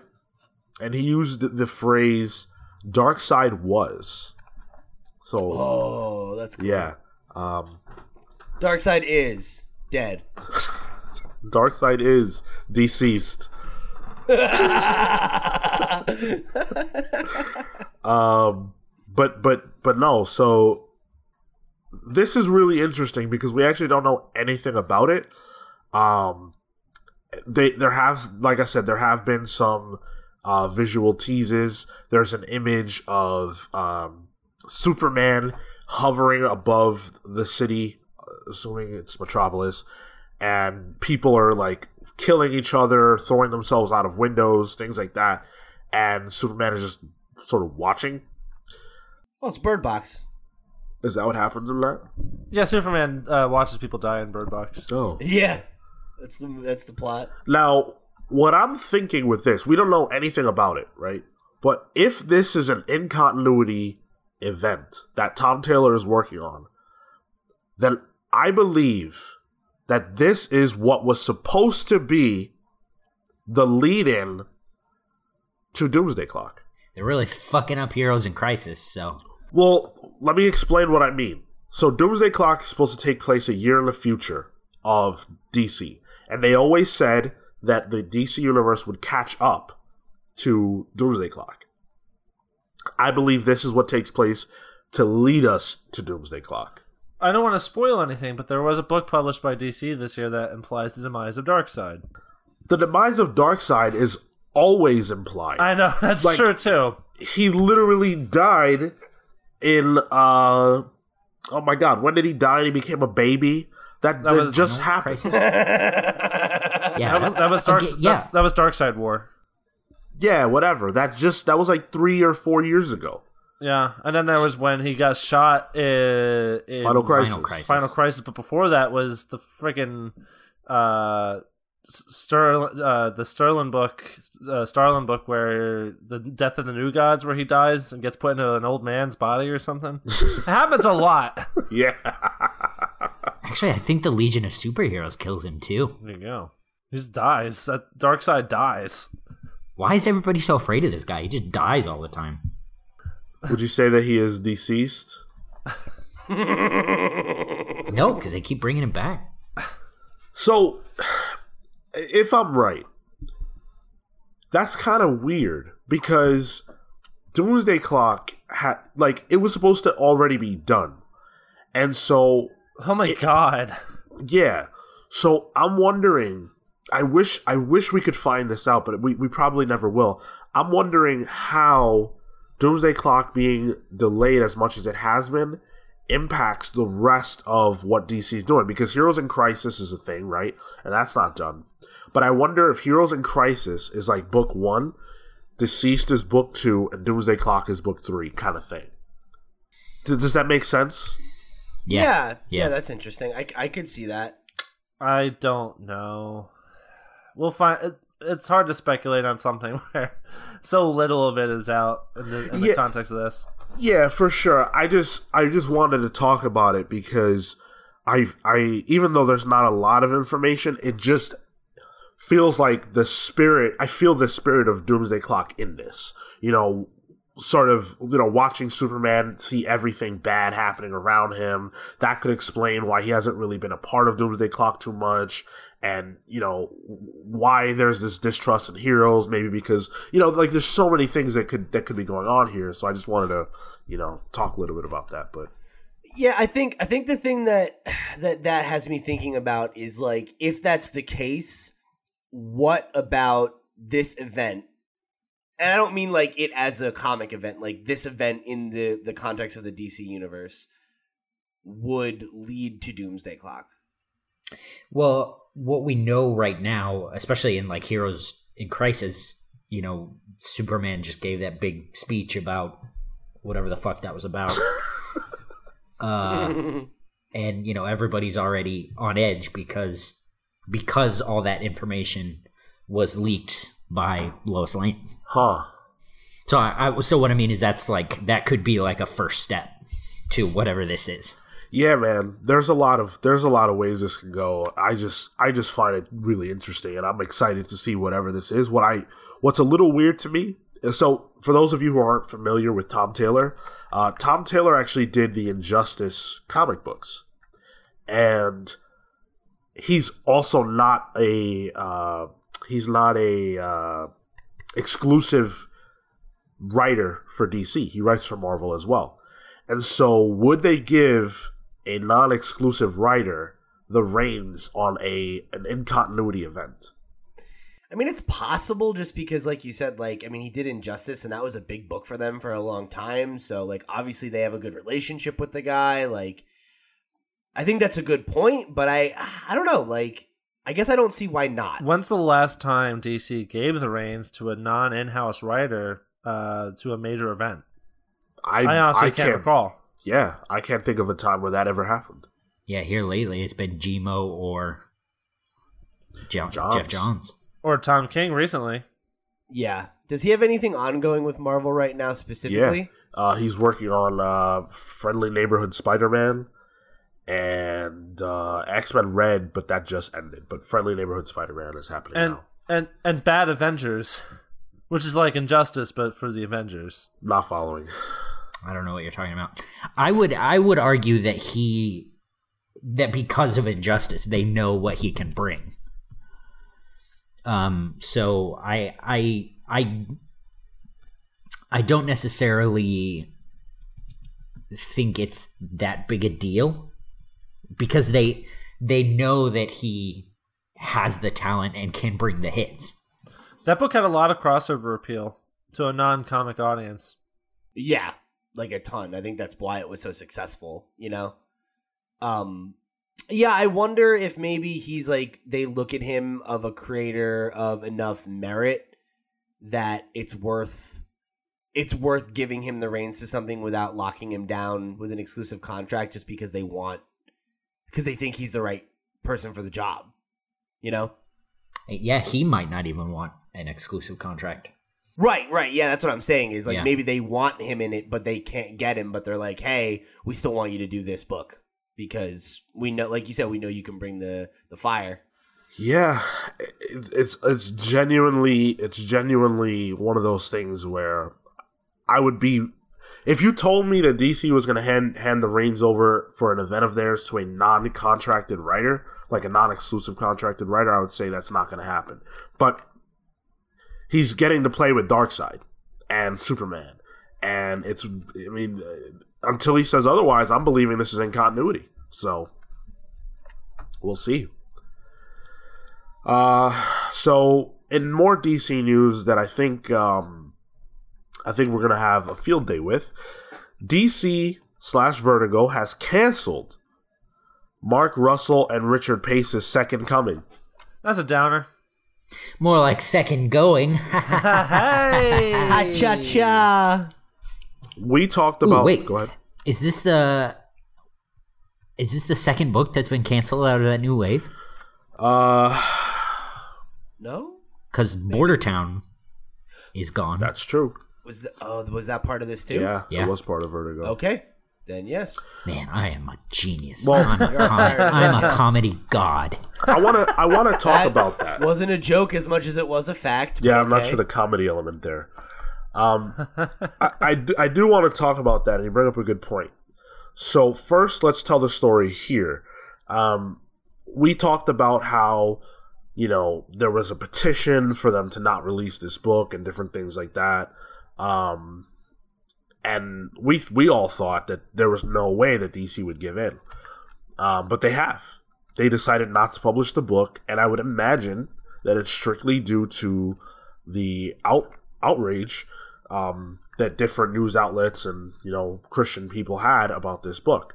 So Mark Russell went on Twitter to talk about this, and he had this to say: the DC/Vertigo cancellation of orders for Second Coming. Just so you know, DC did not do anything untoward to me. I asked for the rights back, and they gracefully agreed. They've been a pleasure to work with, and it will still be released, albeit with a different publisher. Interesting. Now, what would be the interest for DC to give up the license of that title? Because I feel like it totally makes sense. Like, No, but why? No, let's follow the thread of thought. Go ahead. yeah, I think for DC, right? Like this is it's a losing game, right? Like there's no scenario where they walk away from this where they don't look bad on some level. Bingo. Because they either put this out and they get a ton of backlash from Christians and potentially lose sales or get bad press or whatever, or they kill the book and then they're kowtowing to pressure from extremists. Yep. Which is also not a good look. And then you're also fucking the creative team who put all this time and effort into the book. So for them to be like, look, we're washing our hands of the whole controversy. You take the book, it's yours, go take it somewhere else, and good luck to you, is I think the best case scenario for them from a public relations perspective. Because here you are, you have the creative team saying, hey, I loved working with DC. I get their decision. We're going to take the book somewhere else in another direction. No hard feelings. So that becomes the story. That's the narrative now is, this relationship didn't work out. Okay, no problem. Rather than us being like, man, I can't believe DC, like if it had been the other way, I'd be lambasting them right now. I'm still disappointed in them, but this is about the most amicable way they could have tried to dodge that bullet. Well, my question is it sincere, or is it because they know what Pete just said is the win-win-win solution? I'm sure it's both, right? Like, why not? Like, I think, like, you'd be hard-pressed to sit down in a strategy meeting and not see the value in this decision. You're not fucking this creator who you seemingly have a very good relationship with. Maybe he'll want to work with you again in the future. Obviously, they thought that he was talented. You maintain that relationship. He gets to publish his book, and you don't get the flack for it. Well, Let it be Image's problem. that I think is a really good point too. Is that Mark Russell's a creator that now he's worked on the what was that book? The Snagglepuss. Snagglepuss. Thank you. He worked Right, He yeah. worked on Snagglepuss. He's working on Wonder Twins, which by all accounts Just came out. is really good, and that's a book obviously that they want to do well. And then Second Coming, they obviously had high hopes for because it's in that echelon of books that they're really trying to push, the Vertigo books. So screwing him over is bad for them. And I don't think you want him to be going on Twitter and everywhere else saying, hey, DC really did us dirty here. Now we can't ever publish this. I think it's best for business for DC to just let them go. Yeah. And again, I'm sure that there's some level of legitimate altruism in here because they've been working with this guy and they have a good relationship with him. You don't want to fuck him over. Yeah, I'm sure the editors and the people, in charge of the book publishing, his immediate team or whatever are genuinely upset to see this book go. Yeah, absolutely. I honestly, I feel like DC found themselves in a situation where there was no way where they come out without losing money or face, and they chose the path that seemed the least painful for all parties involved. And ultimately it is, because now they don't have to deal with the backlash and he still gets to put out his book. It's hard to argue with that logic. I don't like it, but you're right. Yeah, I'm not happy that they made this decision. I never like to see people crumble to the demands of, an extreme group and what's a group of people that are probably not mostly actual comics readers or anything like this. This seems like it's totally motivated by wanting to avoid bad publicity and bad press. And that feels like a really shitty move, but in the same breath, it's they're a huge business owned by another huge business owned by another huge business. So I'm not exactly expecting them to take principled stances when it comes to issues of censorship. It's just wild, though, that the company that made Preacher, is stepping up to cancel this book. I feel like it was such a different time when Preacher came out, though. I'm sure there was controversy around Preacher, but you think about the current environment that we're in, and it's back when Preacher came out, if you weren't reading comics, were you aware of Preacher? Whereas now you don't have to read comics or know about comics to be in some fucking pissed off Christians Facebook group. Can you believe this blasphemous comic? Let's write a petition to DC. That's how it works now. You don't have to know or anything or be engaged in it to have an opinion on it. And be, as Sean likes to call him, be a fucking keyboard warrior. Yeah. It's clearly what happened. Yeah, without question. It's bullshit. It does suck. At least we will see the book come out eventually. That part's cool. Yeah. Because that was my first reaction when I saw this headline was, oh, fuck. Cool, this book's going to get canned because a couple people are mad. Right. And that's the worst. But hey, I'm sure it'll end up at Image or Boom or somewhere else, and they'll thrive on the controversy. Good. You know how many more people are going to pick that up? Yeah. It's honestly probably going to be a bigger book now. So maybe it's a blessing in disguise. Frankly, more money in the creators' pockets, probably. Yeah, right. Bigger cut. Yeah. And if it's successful and they sell movie rights or whatever, all that shit, Get Seth Rogen in it. Oh, God. Totally. Dude, great idea. He could play Jesus. Yeah, I'm just saying, it's not like he produced a really successful adaptation of Preacher or anything. There you go. So keep that in mind as we move into our next topic, which is that DC has announced delays for Doomsday Clock and Batman Damned. So Batman Damned was going into its third issue, which was originally set to go on sale March 27th. And of course is the first actual Black Label miniseries. We've talked about how some books have been sort of adopted, grandfathered into the Black Label, and the re-releases of those books haven't even happened yet. But Batman Damned, go ahead. Sorry, didn't some come out this week? Which ones? I'm not positive. So while you look that up, Batman Damned has been marred with issues. The first issue obviously featured the Bat Dick, which we've talked about, and hell yeah, is that why there's a delay? So gotta airbrush those dicks out. The theory when it comes to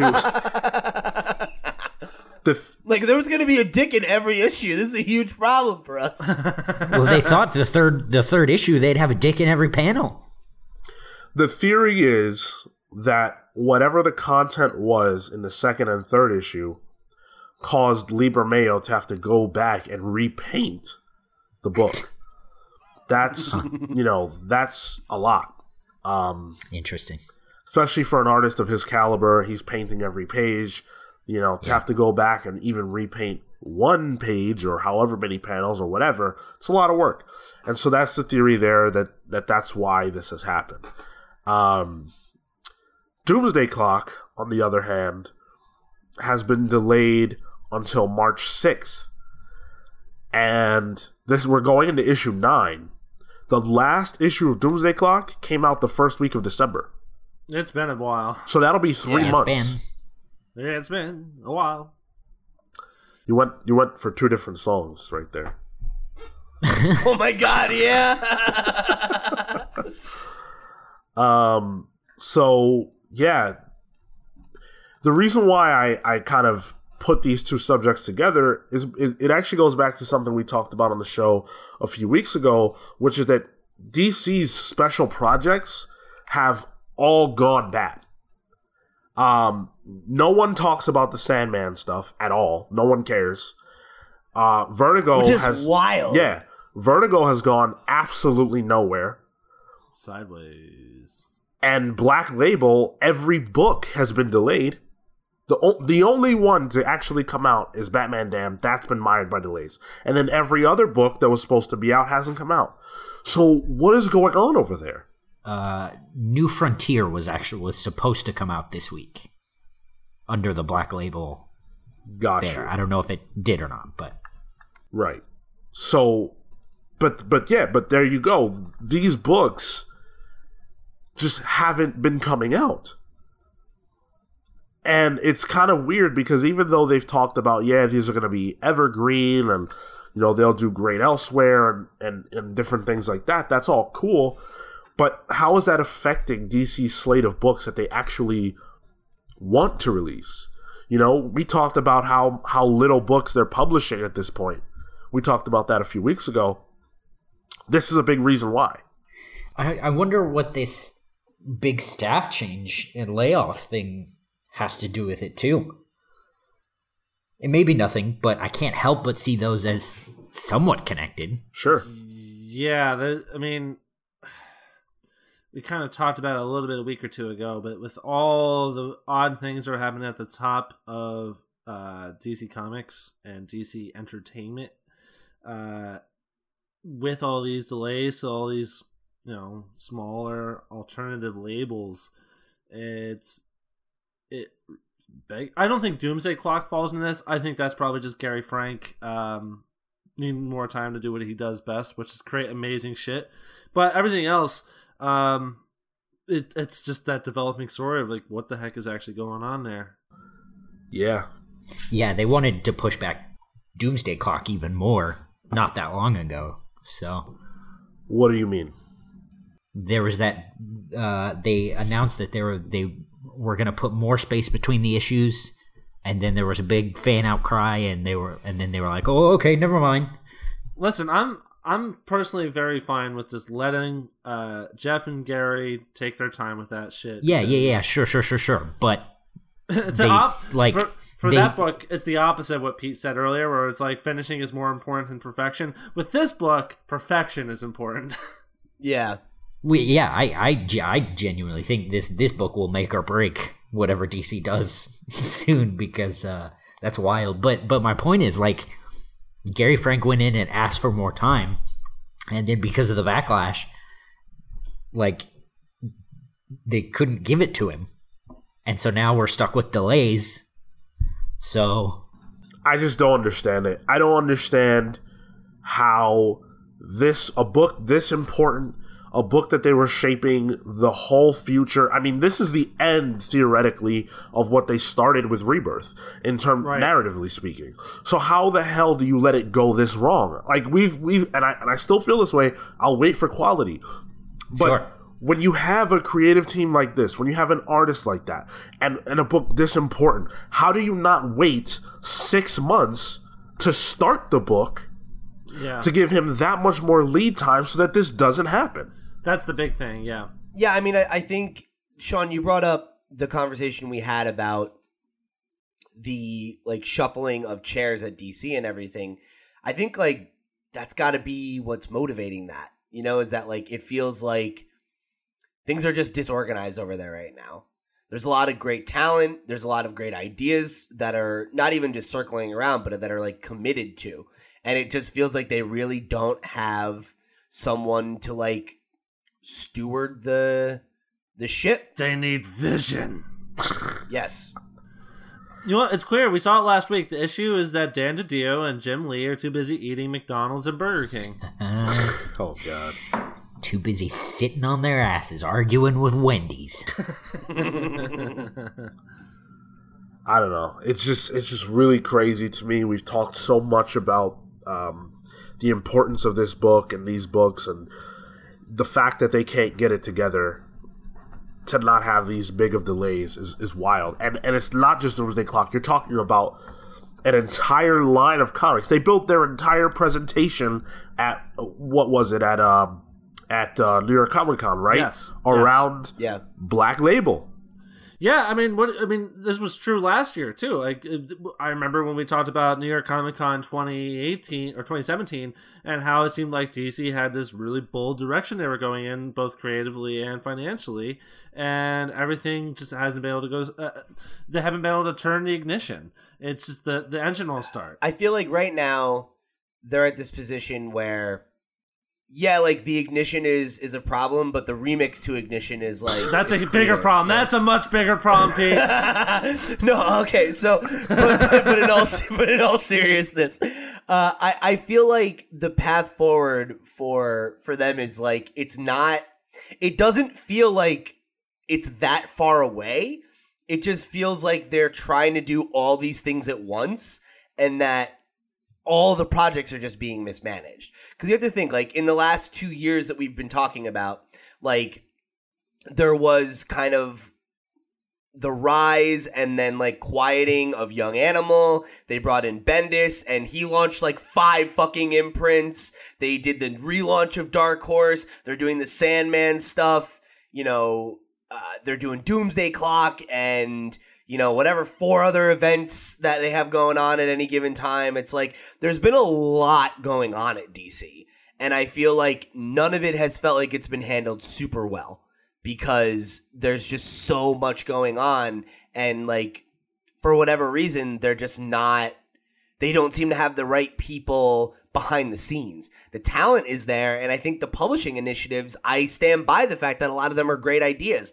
But then, like, they've also had, like, the partnership with Walmart. They had the controversy around, like, what happened with the Tom King issue. Like, I feel like it's every other fucking week they're putting out fires. And when you're constantly putting out fires, it's not that easy to right the ship.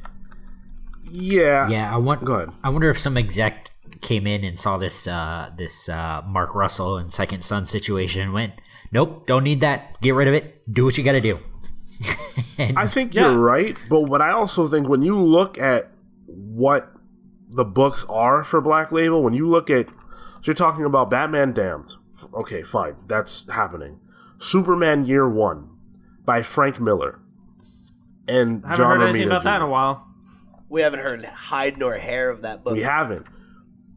Those are not month-to-month creators, right? Yeah. And that book... Frank Miller's like 1,000. Right. That book was supposed to have come out already. John Ridley's got The Other History of the DC Universe. That book they've been talking about forever. That was one of the... We talked about that so long ago on this show.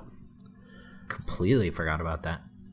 Batman Last Night on Earth, that's coming from Snyder and Capullo. That's whatever. That could come out at any time.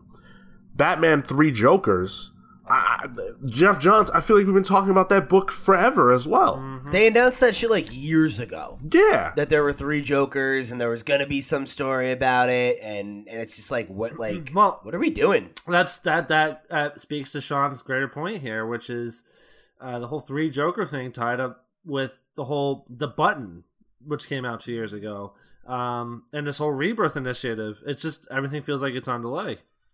I feel like Fabok has posted panels and pages and stuff here and there. I'm sure he's working on it. Jokers, yeah. I wholeheartedly believe that. What I don't believe is how it could be taking this long to get books out that you previewed, forever ago. And I want to make this clear. This isn't me being, I want my books now. It's not about that. I really don't care in that respect. They can come out whenever they come out. It's more just about looking at DC in the bigger picture and going, what is happening? Yeah, what the hell's going on? That they can't get these books out. That's all it is. Well, to me, it feels like it's clearly a problem with editorial. And whether that's because they're disorganized or they're not putting enough pressure on their talent, because I think a lot of times when you talk about art, the kind of powers that be get a bad rap, for being like, oh, it's like, there's the creators and then there's the money grubbing, publisher or the editors or the producers or whatever. And like a lot of times, realistically, those people are what make something actually get made. Because, I think, like, anybody who's made something or knows creators personally knows that, like, sometimes people do get precious about things.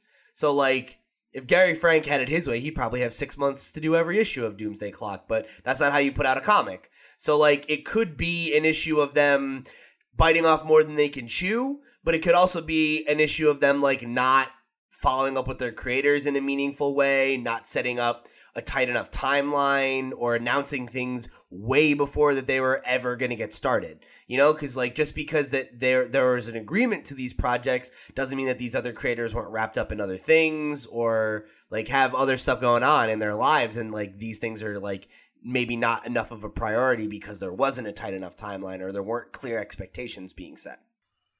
I would postulate the other way.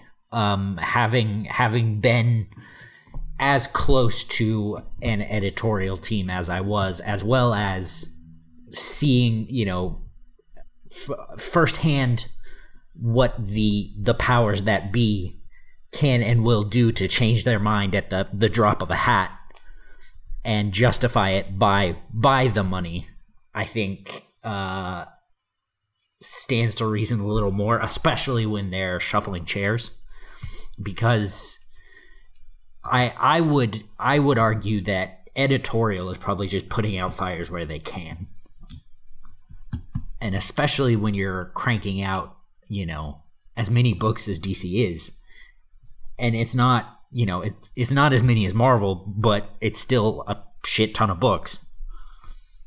I would bet editorial is just trying to keep up. Let's give them a call. I'm inclined to agree with you, Kale.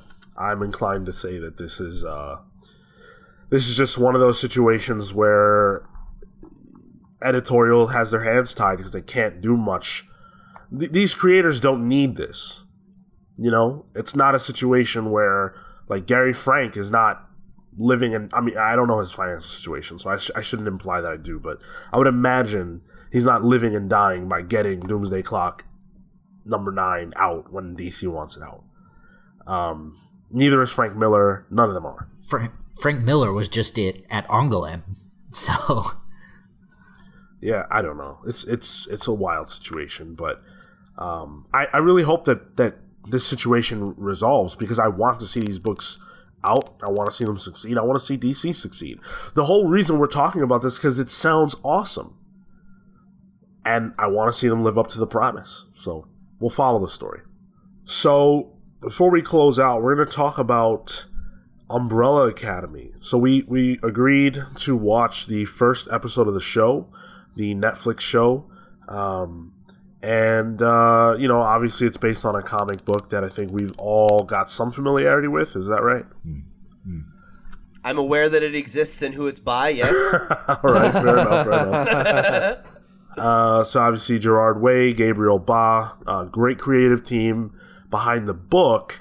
The show obviously plays off of the book and the first arc, the first series or whatever of the book. And we're just going to review the first episode and see how we like it. If we like it, maybe we'll do more. So what did you guys think of the first episode? It covers a lot of ground. It does a lot of catching you up to what's happened in the series, because this is very much a lived-in world.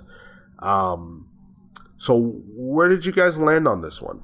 I really rolled my eyes when Black Parade was the theme song to open the show. I was like, oh, okay, Gerard Way, of course.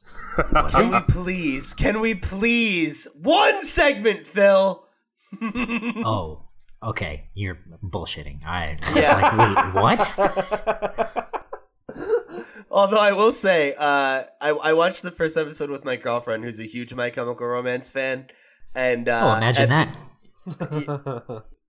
I don't know if that's a dig at her or me, but either way, I didn't appreciate it. But it's full spoilers, right? Like, absolutely. Wee woo. The last scene where they show number 5 go into the future, and like the camera was like pulling out. She started like humming the bar from Black Parade, and I was like, this does look a lot like that music video. But yeah, to answer your question, Sean, I like this first episode. It got me interested because I didn't know anything about Umbrella Academy except for the fact that it was like by Gerard Way and that it was like very well received at the time. You know, I remember it being like a fucking moment that it was like, oh, this, you know, indie book, even though it was not really indie. Like won an Eisner and it was a big deal and it was his first book and whatever. So I was aware of the hype around it, but aside from like some promotional material, I didn't really know much about it. So like I thought it did a really good job of setting the stage of like, these are the players and this is kind of like a loose understanding of some of the rules of this world, you know, and like where we're at in terms of like who has powers and like where is science at and all that kind of stuff. Like it had to cover a lot of ground. And in the beginning of the episode, I found that to be a little bit jarring because it felt like it was moving so quickly. But I think by the end of the hour-long episode, I thought it had done a really good job of answering a lot of my questions where I was like, who's that? Why is this happening? And what's this? But it had given me enough answers to feel like, oh, okay. Like I feel like my feet are in this world enough that I want to move forward, and it's not like I'm moving forward to get more questions answered. It's like I want to know more about the actual plot, you know, rather than like, why can this monkey talk? Oh yeah, can we take a second? Sorry, chimp. That's a good-looking monkey. Oh yeah, those effects were legit. All right, guys, wait. Sean, what did you think of the chimp? Did you think it was good looking? Oh, I loved it, dude. I loved it. You guys know I'm way into animals that can talk, and where it's not a joke, it's just what it is. And it's just a chimp butler. Yep. Fucking furry ass. Stop it now. Woo! No more of that. But yeah, man, I think this is a really interesting universe, and it's one that I'm super into spending more time with. The fact that it's like just a 10-episode season and not 13, I'm like, perfect. That sounds great. The Netflix Marvel shows have killed you, Pete. Yeah, it's almost like pacing's important or something. Unfortunately, they didn't have a choice in that matter, but yeah, not blaming the creators, not their fault. Kel, you're a big fan of Gerard Way, and you really, really like this book, I think, right? What do you think of this episode? Yeah. I gotta say, I didn't like it that much. Really? I found thinking on Umbrella Academy, one of the things, and I had this discussion in the Discord, in the Longbox Discord with Matt and a few others. Umbrella Academy to me is on examination. It's one of those things where it's a property that I wish I could have more of all the time. And it's something that I wish more than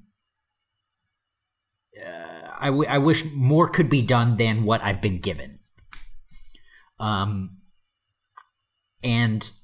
this show, at least in this first episode, really suffers from that for me. I didn't How do you mean? I didn't like any of these characters at all. Do you like them in the book? Like, what's different about them? Well, and that's another thing. I realized I don't really like the characters in the book either. I think, and that's the thing, like, it has a really cool concept, and it's got a concept that I really, really like, but it doesn't, for me, it doesn't pay off. Or it hasn't yet. Okay. Yeah, because that's interesting to me, because watching this episode, I wouldn't say that I don't know. There are things about some of the characters that I liked, but I didn't necessarily walk away thinking like, oh, I love this cast for their personalities or anything like that. Like, but that's not a thing that necessarily matters to me. Like, I don't need to like every or even many characters to be invested in a story, you know? Well, I think watching this and then watching Doom Patrol did actually make me realize I do have trouble with that. I like to be able to like the characters in a show, because so in Doom Patrol, like, they go out of their way to make you not like these characters, but also make you feel for them, and also like give you a point of view that makes you go, oh, okay, that's pretty sympathetic. I'm into that. Well, the thing that I think is interesting, though, is like, obviously I didn't see this Doom Patrol episode, but based on Marco's email and then what you just said, yeah, Marco's 5-paragraph essay, and then what you just said, I feel like it seems like they did a lot of that in that first episode of Doom Patrol, which is like, they didn't really do that at all in Umbrella Academy. Like, I got the impression that we're going to learn more about these characters over time. And so the other part of that, of what I'm saying, is that's connected to that, is I wonder if we're gonna get more in the series, in the TV series, than what we have seen in the comics. I mean, I have to imagine on some level, because like you said, we're on the 3rd volume of Umbrella Academy. It's only just coming out, yeah. Right, and it's current. Yeah. So like, with that in mind, what's that, 12 issues then that there are, or 13 or whatever now? It's like, it's not many, right? Like, yeah. Not even 20. Like, less than 20 issues of a comic is not a lot of space to explore the distinct personalities of 7 people. Yeah. Yeah. So, like, but in a 10-hour show, there's a lot more room for that. I think when you read the book, if you read the book, you'd feel differently. I'm talking like with no knowledge based, except this one episode. The characters are defined, I would say, fairly well in the book, but it depends. You might not like them, you know. Like, I read Umbrella Academy a long time ago, and so coming back in, there was definitely a need for refreshing for me. But I started to get to a place where I was like, oh, okay, I remember that. I remember this character being this way. And there's definitely ones that I like, but there are also some that I don't like. And that's actually one of the strengths, I feel, of Umbrella Academy, is that because there are so many characters, there's room for you to not like everybody. And it's more about the style and the flavor and everything like that than it necessarily is about who you like and don't like, in a way. Like 4 kids walk into a bank. But the characters are way more defined than 4 kids. That book did nothing for those characters. How did you find the style of the show versus the comic, as you remember it? That was actually one of the big questions that I had going into it. And it's not the same. It's definitely not the same. I think part of that is because of things that are obvious, right? Like the comic can't have musical cues in the same way, and that definitely impacts and changes the way that you take everything in. I also expected the color palette to be different. Richer? Yeah. Yeah. My thing with this is it felt like it wanted to be like a superhero Wes Anderson film, but it felt like a knockoff Wes Anderson film. Yeah, I can definitely see that. There's that one shot where they're all dancing and it pans out to like a model view of the house. Sure, yeah. I could see that. And let me be clear, like that shot, and there were several other shots, was beautiful. I think the episode was really, really well directed. Yeah, the imagery that the show creates is top notch. I think it's a very well shot show for sure. But the colors, like you said, and then like it seemed a little plain. Yeah, like it wanted to go that extra step, but it also kind of didn't. And again, like, I'm not trying to make excuses for it. I'm just pointing out observations as they're coming to me. Like, there was also a lot of very similar lit moments in this episode because of what time it was and where they were and what they were dealing with. So there's also like that flashback scene at the bank looked a lot different than every other scene. So that had me think that it might not be necessarily that the color palette is as limited as we think, as much as that the sets were very limited for this first episode. Because it was like house at nighttime, house at daytime, backyard while it's raining. Those are all dark situations. Well, but also like the scene in the donut shop. But it's nighttime. Yeah. Hell yeah, Gritty opened up a donut shop.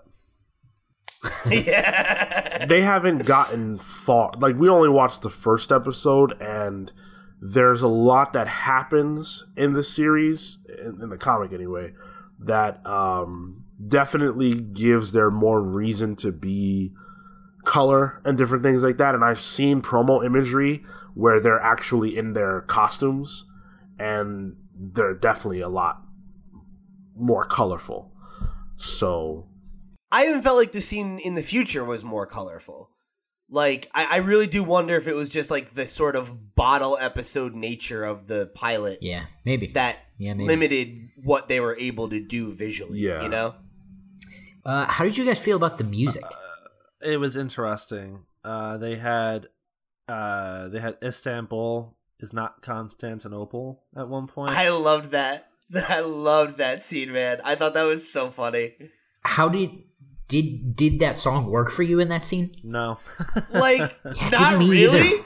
But like I didn't hate the choice. Like I thought it was weird, but it's like, I don't know, I like They Might Be Giants. I was like, this is a strange choice, but all right. And like that compared to the other scene, where they're all dancing in the house. Right. Like it does Istanbul, it didn't make sense thematically, I don't think. I also didn't think that. Yeah, I don't think that the song worked in that moment, but I liked it. And like, that doesn't mean it was good. Like, I don't think it's meant to make sense thematically, though. I think it's meant to be like, this is a very Umbrella Academy is crazy. It's off the wall. It's not like other books or other forms of entertainment, in the sense that it doesn't adhere to a strict logic. So the fact that they did things like that didn't. Yeah, I was like, wow, that's weird. But I was also like, okay, but this is Umbrella Academy. So yeah. So I haven't read Umbrella Academy before. I'm familiar with it. I'm familiar with Gerard Way. So I went into this with really very little understanding of what this show was going to be. And as I was watching it, I was like, oh, this is Doom Patrol. And I haven't watched the show for that either, but I've read Grant Morrison's Doom Patrol, and I watched this. I'm like, Gerard Way loves Grant Morrison. He's just written Doom Patrol himself. My dude loves Doom Patrol, and he made his own Doom Patrol. And that's what this is. And that scene where they're dancing, and that scene where 5 is at the donut shop fighting a bunch of who knows who they are to Istanbul. I know who they are. I know you know. Was very much some, just some Dada shit, and I could see what the intent was. Execution wise, did it work? I don't know. I'm not sure. I will say the first half of the episode, I watched this very tired, and I just wasn't very interested. The only scene that grabbed me in the first half of the episode was the hook at the beginning, where they're in the Soviet Union in 1989. This woman has this immaculate conception in a pool. That was a really good hook, because I was like, "What the fuck is going on?" Yeah. Yeah, I thought that was a really cool way to open the show. But then when it went bogged down the exposition that the father died, and it's reuniting the 5 of the 7, which was fucking me up, because I was like, where are the other 2? And then the one disappeared. Okay, I was like, where the fuck's the 7th one? It was really fucking me up the whole time. Yeah, I had that same problem where I kept counting them when they were walking into a room. I was like, is there one I'm just forgetting? Or like, no, okay, yeah. They also mentioned early on that there's 42 of these kids that just immaculately were conceived around the planet, and I kept thinking like, oh, I guess we're gonna go fight 30 of them at some point. But because there's your excuse to have other super heroic characters with superpowers. But I wasn't grabbed again until 5 came back in time. In a child's body, because it was like, okay, did he just jump ahead 30 years and now here he is? But it turns out he has like the mind of a 57-year-old man inside this 13-year-old kid, and the acting by that kid was really good, because it didn't I feel like acting as a kid to try to act like an adult that has seen shit, that's a weighty ask, and I think this kid really pulled it off. And yeah, I liked him a lot. That's when I got back in the episode, because I think I forget who said it. I think Kale said it. None of these characters are likable. Maybe Ellen Page is the most sympathetic of them, but none of these characters are particularly likable. This kid came in, and it was a breath of fresh air. He reminded me of Eli Roth from like every Tarantino film. So I'm interested to see where it goes, for sure. And the tease at the end, which is the world's gonna end in 8 days, and I don't know how it happens. Can you? You're the only one I can trust. Just like Sean can only trust me to put a bullet in his head if things really go bad. That's what this is. So you're Ellen Page. Yes, I've been saying that for years. Interesting. I'll say this: I liked it, but I only barely liked it. Yeah. And I don't know that that's going to be the way it stays, because I like I said, I really like the comic book, and this seems like it has a good pedigree to it. The acting's all great. There was nothing that stood out to me as bad. But it was what you are afraid of when you're talking about an episode 1 or an issue 1 or whatever like that, where it really just has a lot to get through. And sometimes that can be a slog. And I think this time it was a bit of a slog. And, but it gives you enough of what the show's gonna be like that if you like the random dancing, and if you like the talking chimpanzee, and if you like those things, watch it. Whoa. Right? Let's get one thing straight. We're all on board for the talking chimpanzee. Look, Sean, it's 2019. Again, furry culture is in.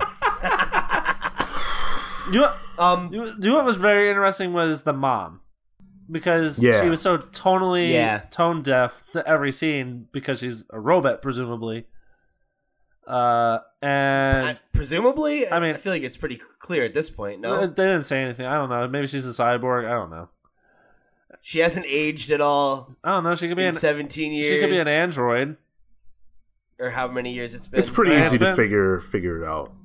And then she got charged through the ear. I think she's a robot. Pretty sure she's a robot. But the way she interacted with the other characters was very interesting. Is Mom all right? Yeah, she just needs a recharge. And after this long confrontation between Louise and Diego, I forget the number 1 and Diego. I know the other guy's name is Diego. Oh, number 1 is Luthor. Yeah, Luthor. Louise. Louis. He starts with an L. After that confrontation that just turns everyone off, Diego's like, come on, Mom, let's go back inside. They're like, they've been down this road before. Yeah, so like I think I agree with the point about like I didn't find myself particularly like I thought, what was it, number 4? Was he the one with the drug problem? Yeah. That's Klaus. Klaus. Klaus. Yeah, he had the most moments I think that made me like him as a character, but not because he seemed like a good guy. You know, like he made me laugh, whereas a lot of the other characters were very just like I feel like especially 1 and 3, like that's the 2 who fought, right? I'm still hazy on the 1 numbers. and 2 are the ones that fought. Okay, 1 and 2. They just both feel like they're very like similar, you know, in terms of like, God, I'm like an angry man with like baggage. You know, They got that Leonardo Raphael. Yeah, that kind heat. of dynamic. Sure. Yeah. So it's like I wasn't particularly like, oh, like I love any of these characters, but I did find their dynamics to be interesting. Like I wanted to know more about the history of the group and like how they got from, you know, a family of child soldiers to who they are today. So like I'll give it that. You know, like I definitely agree with I think the general consensus where it feels like this episode was just kind of like it was a little slow because it had so much ground to lay. But I think, like, to Sean's point, it did a good job of establishing interesting dynamics and good, like, visual moments, even if they were few and far between, that, like, got me interested enough in the world to want to, like, keep going. You know, like, I wouldn't say that I loved this episode, but I think it did its job as a pilot, you know, which was, like, and I think maybe the reason that, like, maybe it didn't work for you guys as well because you are familiar with the world and the characters, so, like, you didn't really need an elevator pitch for it, whereas, like, I did, because I did go in with, like, no knowledge. I actually think if I hadn't already read the book, I would have liked it less. Really? Okay. But That's just who Sean is. Yeah, that's probably particular to me. Yeah. This came out at a different time in my life. I don't know that this type of thing appeals to me anymore. But because I have a history with it, I'm more open to, you know, see where it goes. World. Yeah. What do you mean by that? The style and feel of Umbrella Academy appeals more to a 16-year-old My Chemical Romance emo dark person that I was rather than the person I am now. So yeah, like the fact that it's like a Tim Burton-y, Hot Topic-y kind of vibe. Yeah. Okay. I see. Yeah. But and just real quick, for real though, Doom Patrol is fucking good. Like really. Yeah, they should put it on a streaming service I want to buy. I'm gonna get through the season as I steal Marco's password. If Marco wants to give me his password, fine, but yeah, I don't know. I just like can't be bothered with those shows right now. I get it. They need like 10 more really good shows before I'm gonna plunk down $15 a month or whatever it is for DC service. So let's close out with this question: is this a show? Will you continue to watch this unprompted, unsolicited by me, by this show? Will you watch Umbrella Academy? Yeah, I'm going to watch the first season, I think, at least, like, unless it, like, loses me in the next couple episodes. Like, I'm going to check it out. And like I said, you know, my girlfriend is also interested in it because she was a big fan of My Chemical Romance back in the day, and she read Umbrella Academy when it was hot, and she was a young, impressionable, Hot Topic teen like you, Sean. So you're dating yeah, like, Sean?